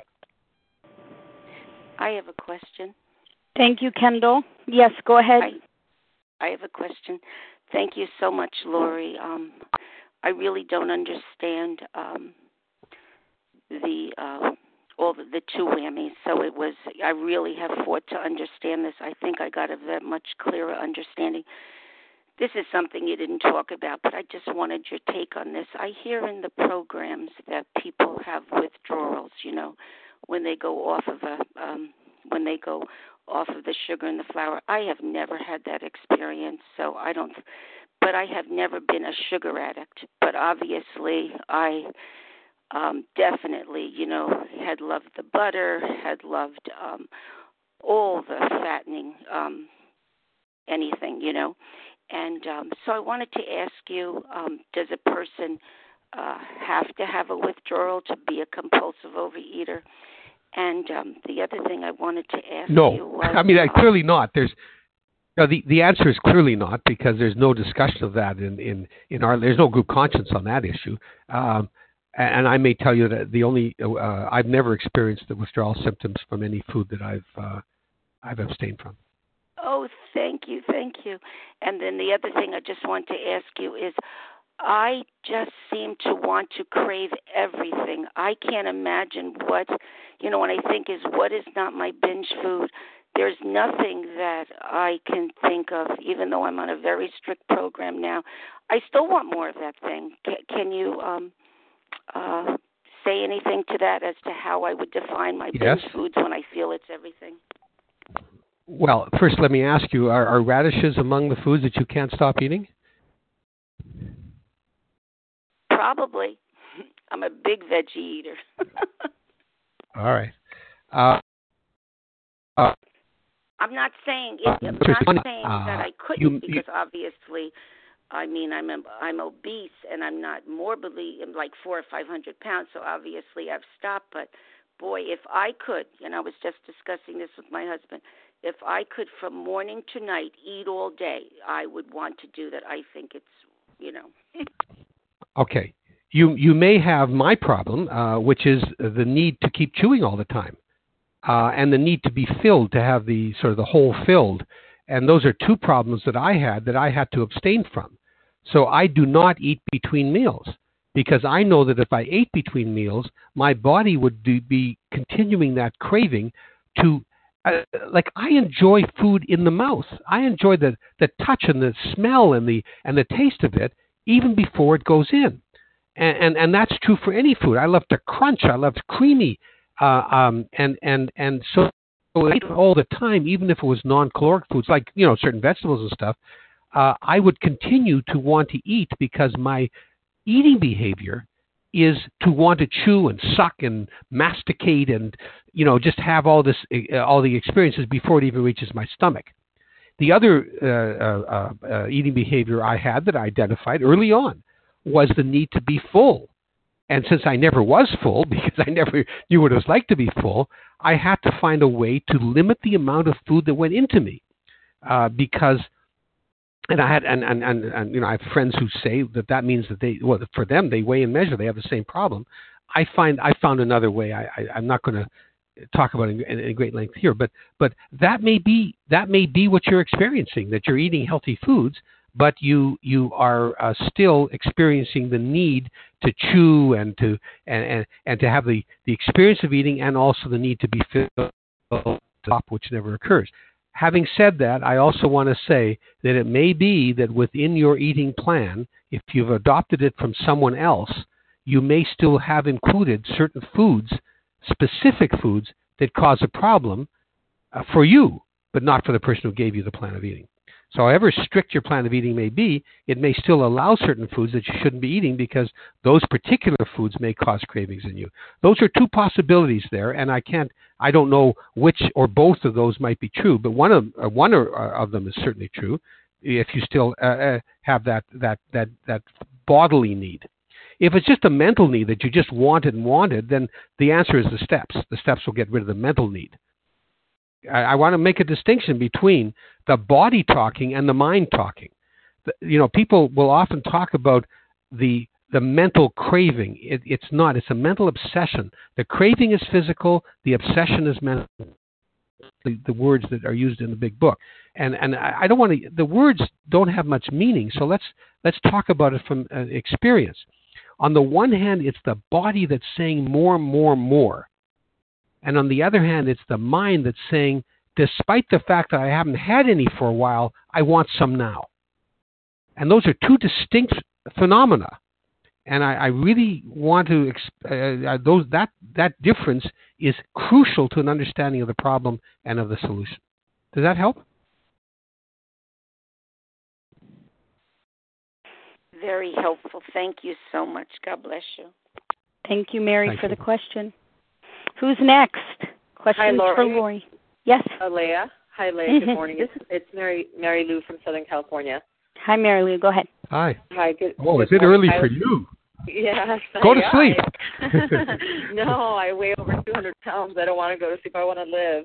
But anyway, I love listening to your talks on Vision for You for the record. I listen to you talk while I'm cleaning the kitchen and while I'm doing all these things around the house. I've been listening to you and all the other people on the special edition for about a year now, and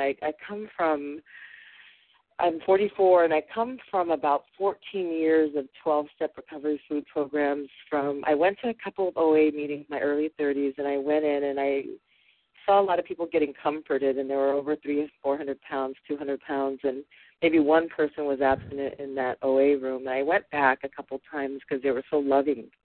So I got a lot of love and a sense of belonging, and I really loved going there, but there was no physical recovery. And I'm, at that point, 30 years old and 290 at that time, and suffering.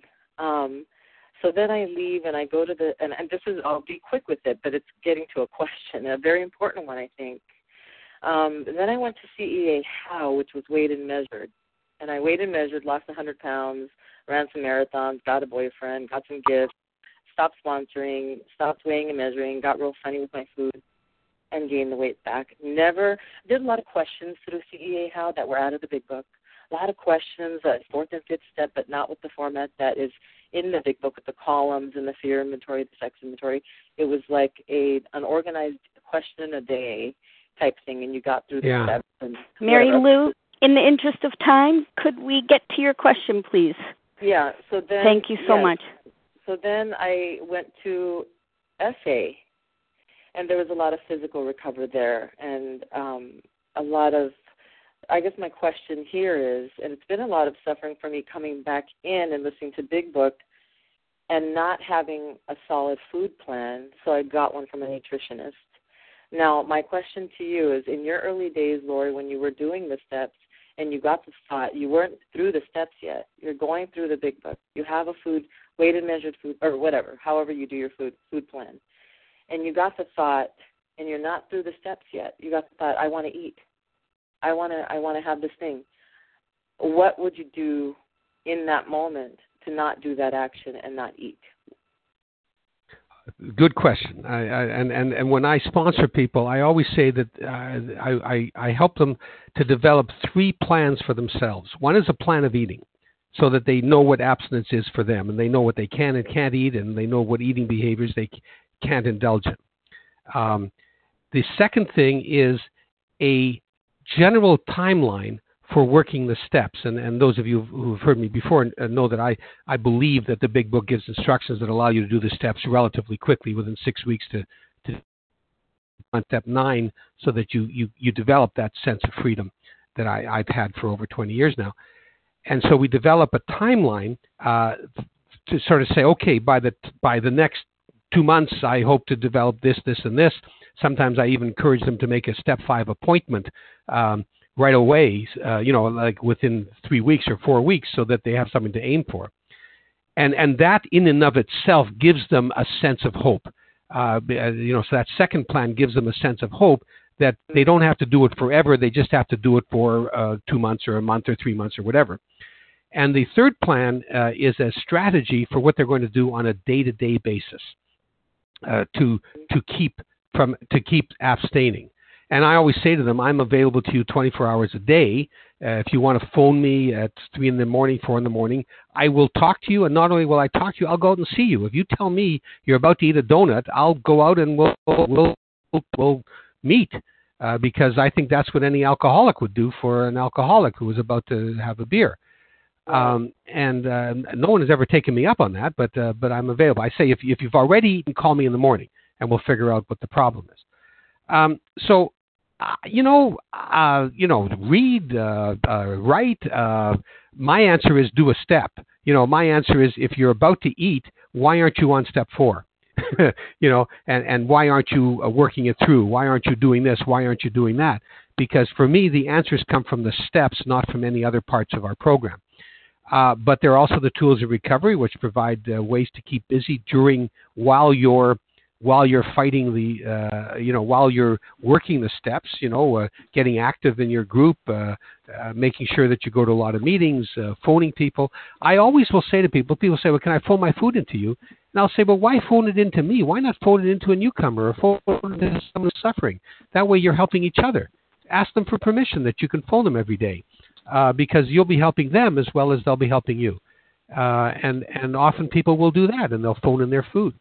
So whatever it is, I used to say to myself early on, I will eat this in 10 minutes. And of course, the 10 minutes never came. I would say, I'll leave this for my sponsor. I'll take it home with me. I'll eat it tomorrow. And that somehow provided me with some kind of mental stupid solution. I don't know if that helps. Thank you, Mary Lou, for the question. Thank you. My name is Janice. I have 2 things, please. Go ahead, Janice. Thank you very much, Lawrie. One is I was experiencing exactly what you were talking about the other day. I was invited for a Shabbos meal, and I was drinking the person's soup, and it was just so delicious. I thought I could have eaten the whole pot plus 3 more pots. And, I was curious, what's the brand? Finally I find out the person put in butter and honey in it, and whoever knows what else. So you've given me some ideas that maybe besides sugar, which I know I'm highly allergic to, maybe, the butter or whatever else she put in the soup made me just like so into craving and obsession in that moment. I don't know if you have a comment on that. I can't eat butter. I mean, I know that. I can eat some fats, like olive oil and stuff like that don't cause cravings, but high-fat dairy product kills me. So I stay away from all high-fat dairy products. Yeah, I didn't know that, so you just said that. The other thing is, my whole life I was a compulsive overeater, binger. But 17 years ago, my mother got very sick, and she was on the verge of dying. May she rest in peace. I started restricting and starving. And so now I do that too, that behavior, when I'm stressed. I know you said you didn't want to talk about anorexia, and I'm new with the Vision for You. I've heard here and there the half a dozen times I've listened, maybe the question is not just for you, but for Leah or whomever, that are there some sponsors who've also had anorexia and have worked Vision for You and gotten recovery? I know the answer to that question is yes, but Leah can probably give you more information on that. Could I be put in touch at some point, please? Because I don't know who to select because, yes. Good morning, and I'm happy to know you're here. After the conclusion of this recording, we'll get your information. Thank you very much for the question. Okay. I will make one comment. Yes, go ahead, Lawrie. Leah, I just want to make one comment. One of the issues that I do want to talk about, I don't want to talk about it as part of my talk, but is that because eating disorders are a sort of a medical thing, the bulimic and the anorexic are linked together because somehow they're both eating disorders. And I want to distinguish between a person who eats like a pig and gets rid of the food and a person who doesn't eat. A bulimic and I have nothing different about us except the bulimic hides it better than I do, or I used to. And so I the bulimic, it seems to me, is an overeater who simply hides it by virtue of however that person purges. And certainly, so to link the bulimic and the anorexic together because they're both undernourished, it seems to me is quite medical, but it doesn't seem to me to fit well in with this particular model of the double whammy. The anorexic, there are many different kinds of anorexics. The ones I've met in the program who have really understood the program, felt it in their bones, have been those who used to overeat and turned to anorexia as a solution for overeating, and as opposed to those who have never overeaten in their lives. The ones who have overeaten and have turned to anorexia, not eating as a solution, can often be helped by simply saying, eat certain foods that cause you to overeat and not other foods, and let's work out a plan of eating that makes sense for you. And as well, there are eating behavior issues as well. And there are the other anorexics who have never overeaten and can't immediately identify with the stories that I, for instance, tell of overeating. Certainly there are many, I'm sure there are many, or certainly some I've met in the program who have been able to use this program to recover as well. But it seems to me that they experience something different. And that's been my discussion with some of them, that it is different. They use the program, God bless them, and I think it's wonderful that they do, but they cannot identify with the stories of overeating, the ones who've never overeaten themselves. Anyway, that's my take on it. Okay? Thank you, Lawrie, very much. Anyone else with questions for Lawrie this morning? Star 1 to unmute.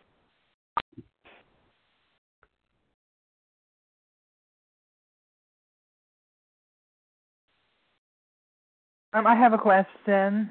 This is Go Margaret. right ahead. Margaret, hold on. Who Hi, did this I is hear? Debbie from New York. Debbie, and then Margaret, please. Hi, I just wanted And to Maria. know if you could give us your phone number. That contact information will be repeated after the conclusion of this recording. Thank you very much. Margaret, go ahead. I want to explain. Okay, I just want to explain. I don't want to give my telephone number because it's also my wife's telephone number, and I like to make appointments to speak to people. I have so many correspondents from all over the world that I make appointments. If they email me, I can make appointments. Thanks. Thank you, Lawrie. And, of course, we'll give out that email address at the conclusion of this recording. Margaret. And if everybody else could stay muted, please, except for Margaret. Thank you very much. Margaret, go ahead with your question.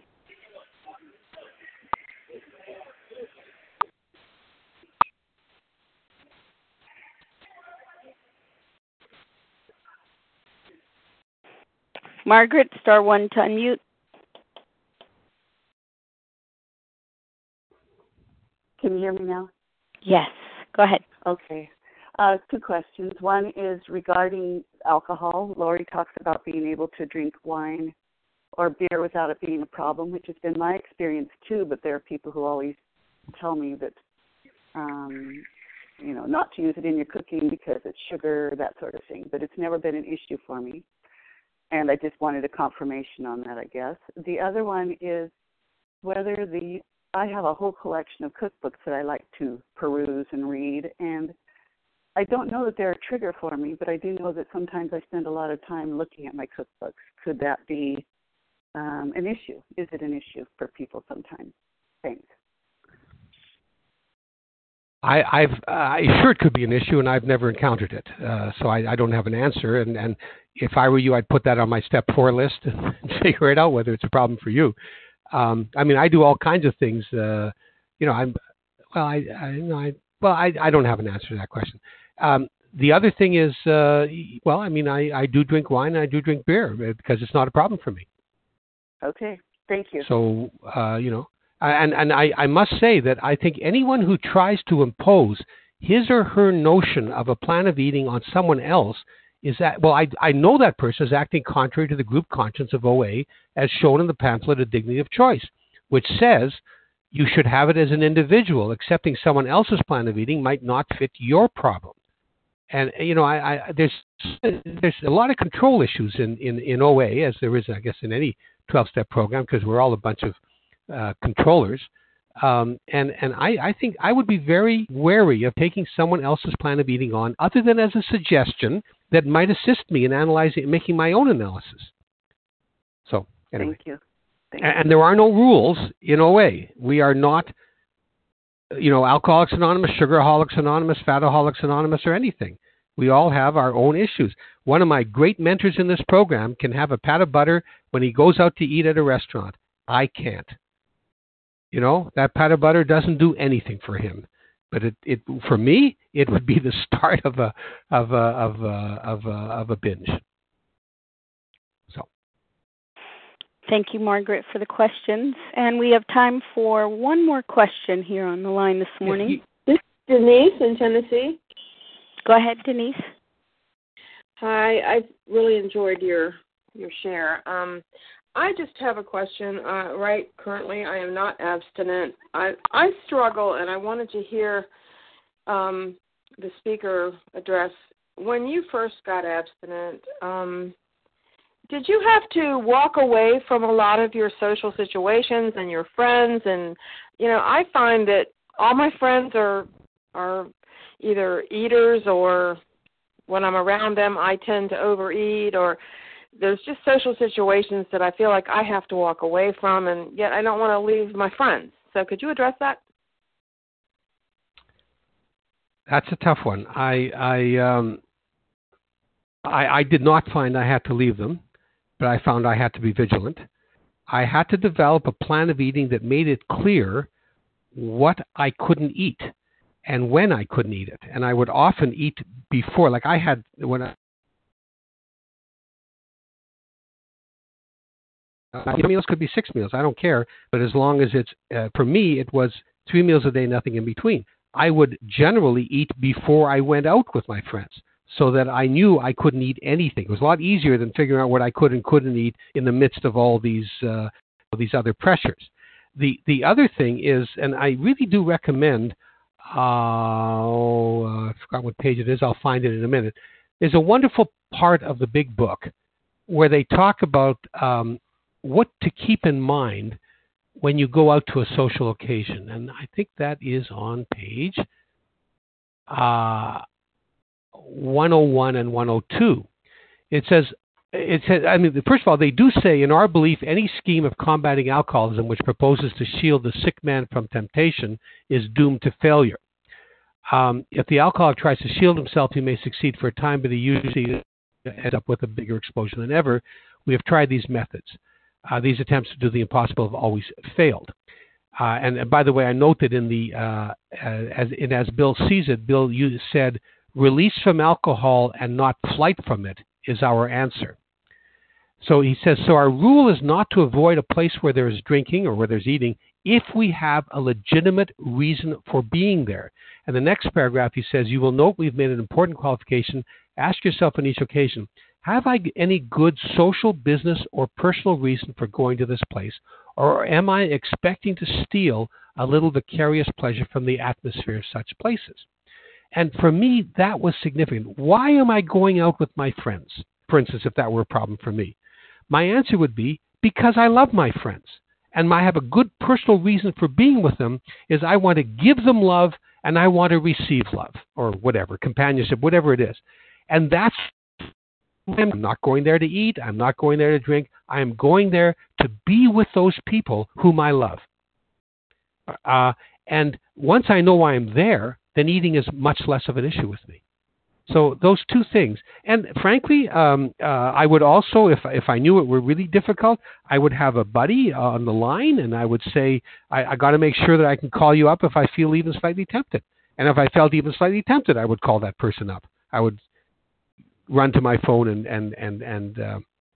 call it. So I'd have strategies.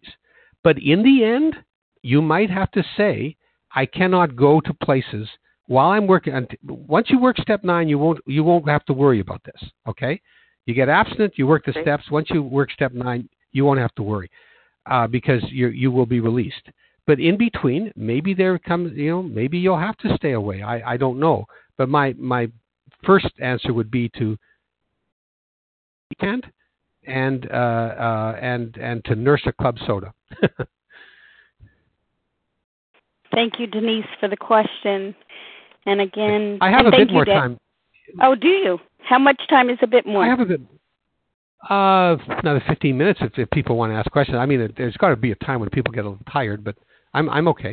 Okay. All right. Well, thank you, Lawrie. We've had over 275 people on the line this morning, so wow. We appreciate your message. Hi, this is Debbie from New York. Hi, Debbie. Go ahead. Your turn. Hi. Good morning. I just was wondering, I've been really struggling. I have like 4 or 5 clean days, and then I don't know, I have resentment. I don't find a sponsor. I find sponsors, but the timing don't work out. It's just really bad luck finding a sponsor, and then I'll go on binges for like weeks and weeks, get very sick until I get a few clean days. Is it wrong to start the steps on my own if I don't have a sponsor, if the alternative is binging my brains out? I mean, I went to an AA meeting on day 4 because I really wanted to pick up. I didn't have a sponsor, and someone said something at the AA meeting that pissed me off, and I came home and I binged, and I'm just wondering, I don't have any luck finding a sponsor. Is it wrong to start the steps on my own until I find someone? My answer is based on the big book. The big book was written for people who did not have sponsors available to them, and it contains directions for doing the steps that don't require a sponsor. The website oabigbook.info has a book that explains, available to download for free, has a book that explains how the big book's directions work. So my answer is you don't need a sponsor, although, boy, it would be good to get one. That's, it's helpful. But people have sometimes asked me to sponsor them by long distance, and I've never been really successful with that. But you find one other person in your neighborhood that you can meet, in environments that you can meet face to face with, and you both work together. I'd be happy to give you advice on how to work the steps, and that often works for people.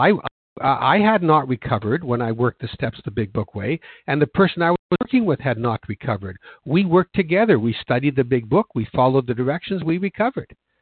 Recovery is your responsibility, and it's not anyone else's. If you become dependent upon a sponsor, you're not going to become dependent upon a higher power.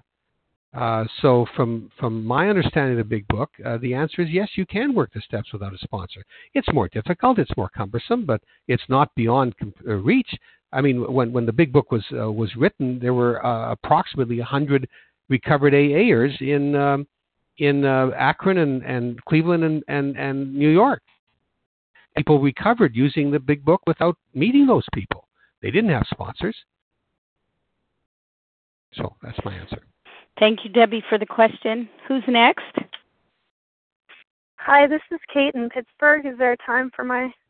Go ahead, Kate, with your question. Thank you. Thank you. Thanks. Hi, Lawrie. Thank you so much. Your sharing was amazing and just so clear and concise. And my question to you, Lawrie, is I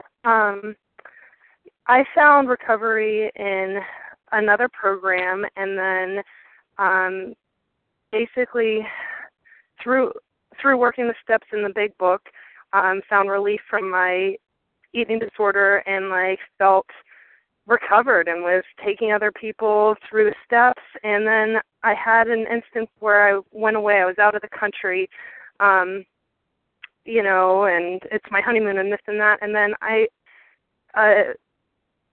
the mental obsession returned on that trip, and I thought that I could eat things like a normal person. And what has been, what would you say to this instance where, I was thoroughly convinced of being relieved of the mental obsession, and then being, although I was on my trip reading the pages out of the Big Book and trying to be helpful to people, trying to email on my phone and stay connected, doing whatever I thought that I could, but then still picking up. Can I ask you that? Yep, I encounter that a lot, and I have two answers. One of them related to the allergy of the body, and the other related to the obsession of the mind. The answer is that if you have my problem, and it sounds like you do, then either your plan of eating includes food ingredients, or eating behaviors that cause you cravings, and you aren't aware of it, so your body is taking back what it wants, and it's worthwhile examining your plan of eating to make sure that you have, in fact, eliminated those things that cause you cravings, or there's a step you haven't been working. If you did, because either the allergy of the body is kicking up, or the obsession of the mind came back. If the obsession of the mind came back, then it may be that there's a step you're not working. My experience, and one of the reasons I relapsed for 6 or 7 years in this program, was that I did not understand step 10. I understood step 10 to be apologize when you're wrong.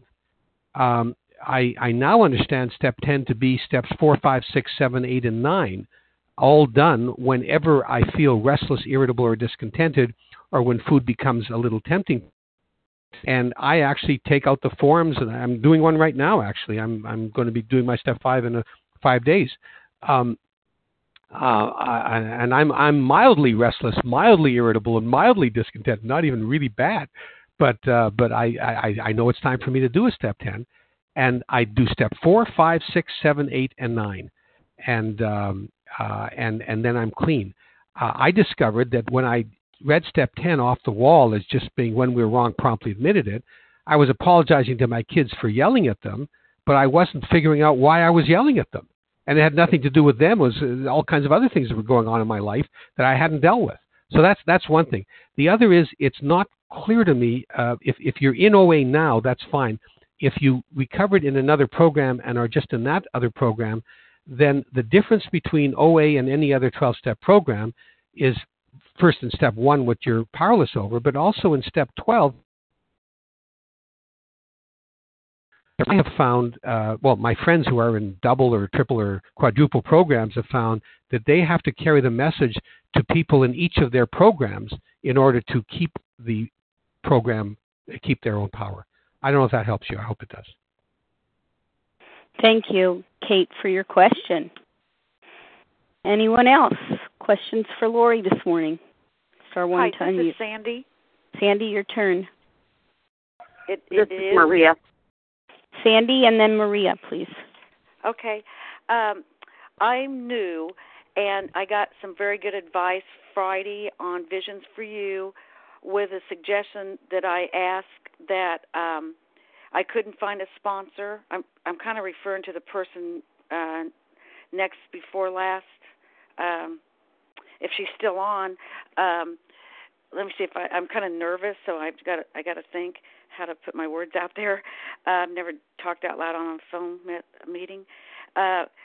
So then I said at 9:00 my name and that I couldn't find a sponsor. However, is there anyone that would be willing to just read with me each day, and then we could just talk about what we read?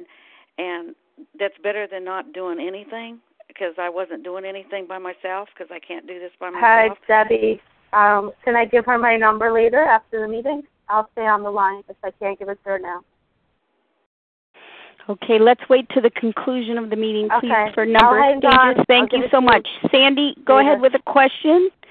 Oh, I was just going to suggest to people that are still on here that can't find sponsors that if they could find someone at 9:00 when you offer people's Thank name you, and phone Sandy. numbers. Thank you so much. Thank you. Yes, we will. We can discuss that after the conclusion of the recording. Thank you. I just want to make use of this time for questions for Lawrie, if we could, please. Maria, do you have a question for us this morning?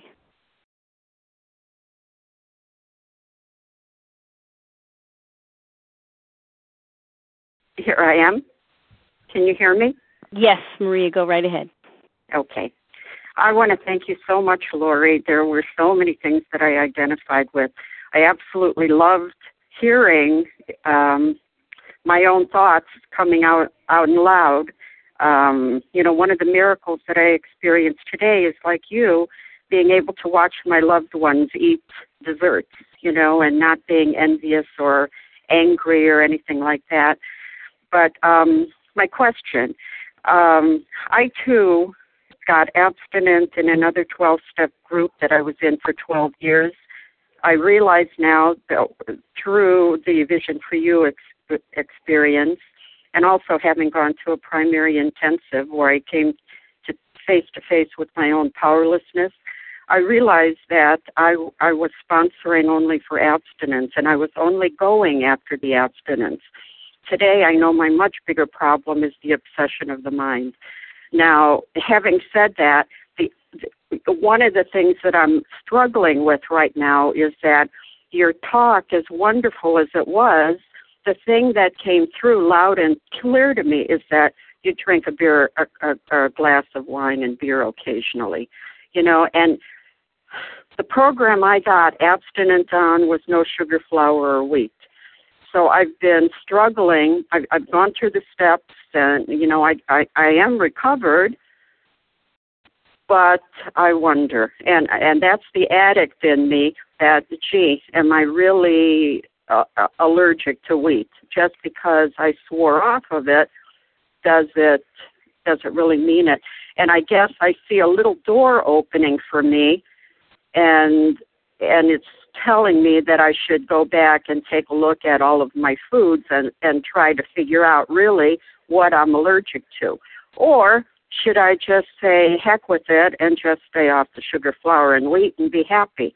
Or do I do a fourth step on it? So any words of advice? My basic advice is if things are working for you, why change? But if they continue to niggle at you, if the things continue to niggle at you, put them on your step 4 as a resentment and see what happens. Okay. All right. Well, don't follow me. Don't follow me. Don't do what I do, because my issues are different from your issues.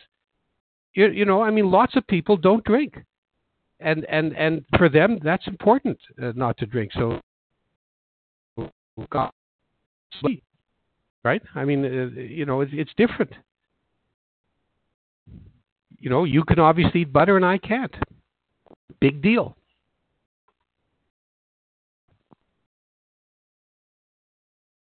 I hope that helps. Thank you, Maria, for the question. Lawrie, I'm assuming now is a good time to wrap up for you? Sure. Yeah. Okay. Yeah. All right. Thank you. Thank you again, Lawrie, for your fascinating insights and offering us an understanding into the grave nature of our illness. And I'm going to close the meeting now with the reading A Vision for You always closes its meetings with, and that's from page 164, chapter entitled A Vision for You. Our book is meant to be suggestive only. We realize we know only a little. God will constantly disclose more to you and to us. Ask Him in your morning meditation what you can do each day for the man who is still sick. The answers will come if your own house is in order. But obviously you cannot transmit something you haven't got. See to it that your relationship with Him is right, and great events will come to pass for you and countless others. This is the great fact for us. Abandon yourself to God as you understand God. Admit your faults to Him and to your fellows. Clear away the wreckage of your past.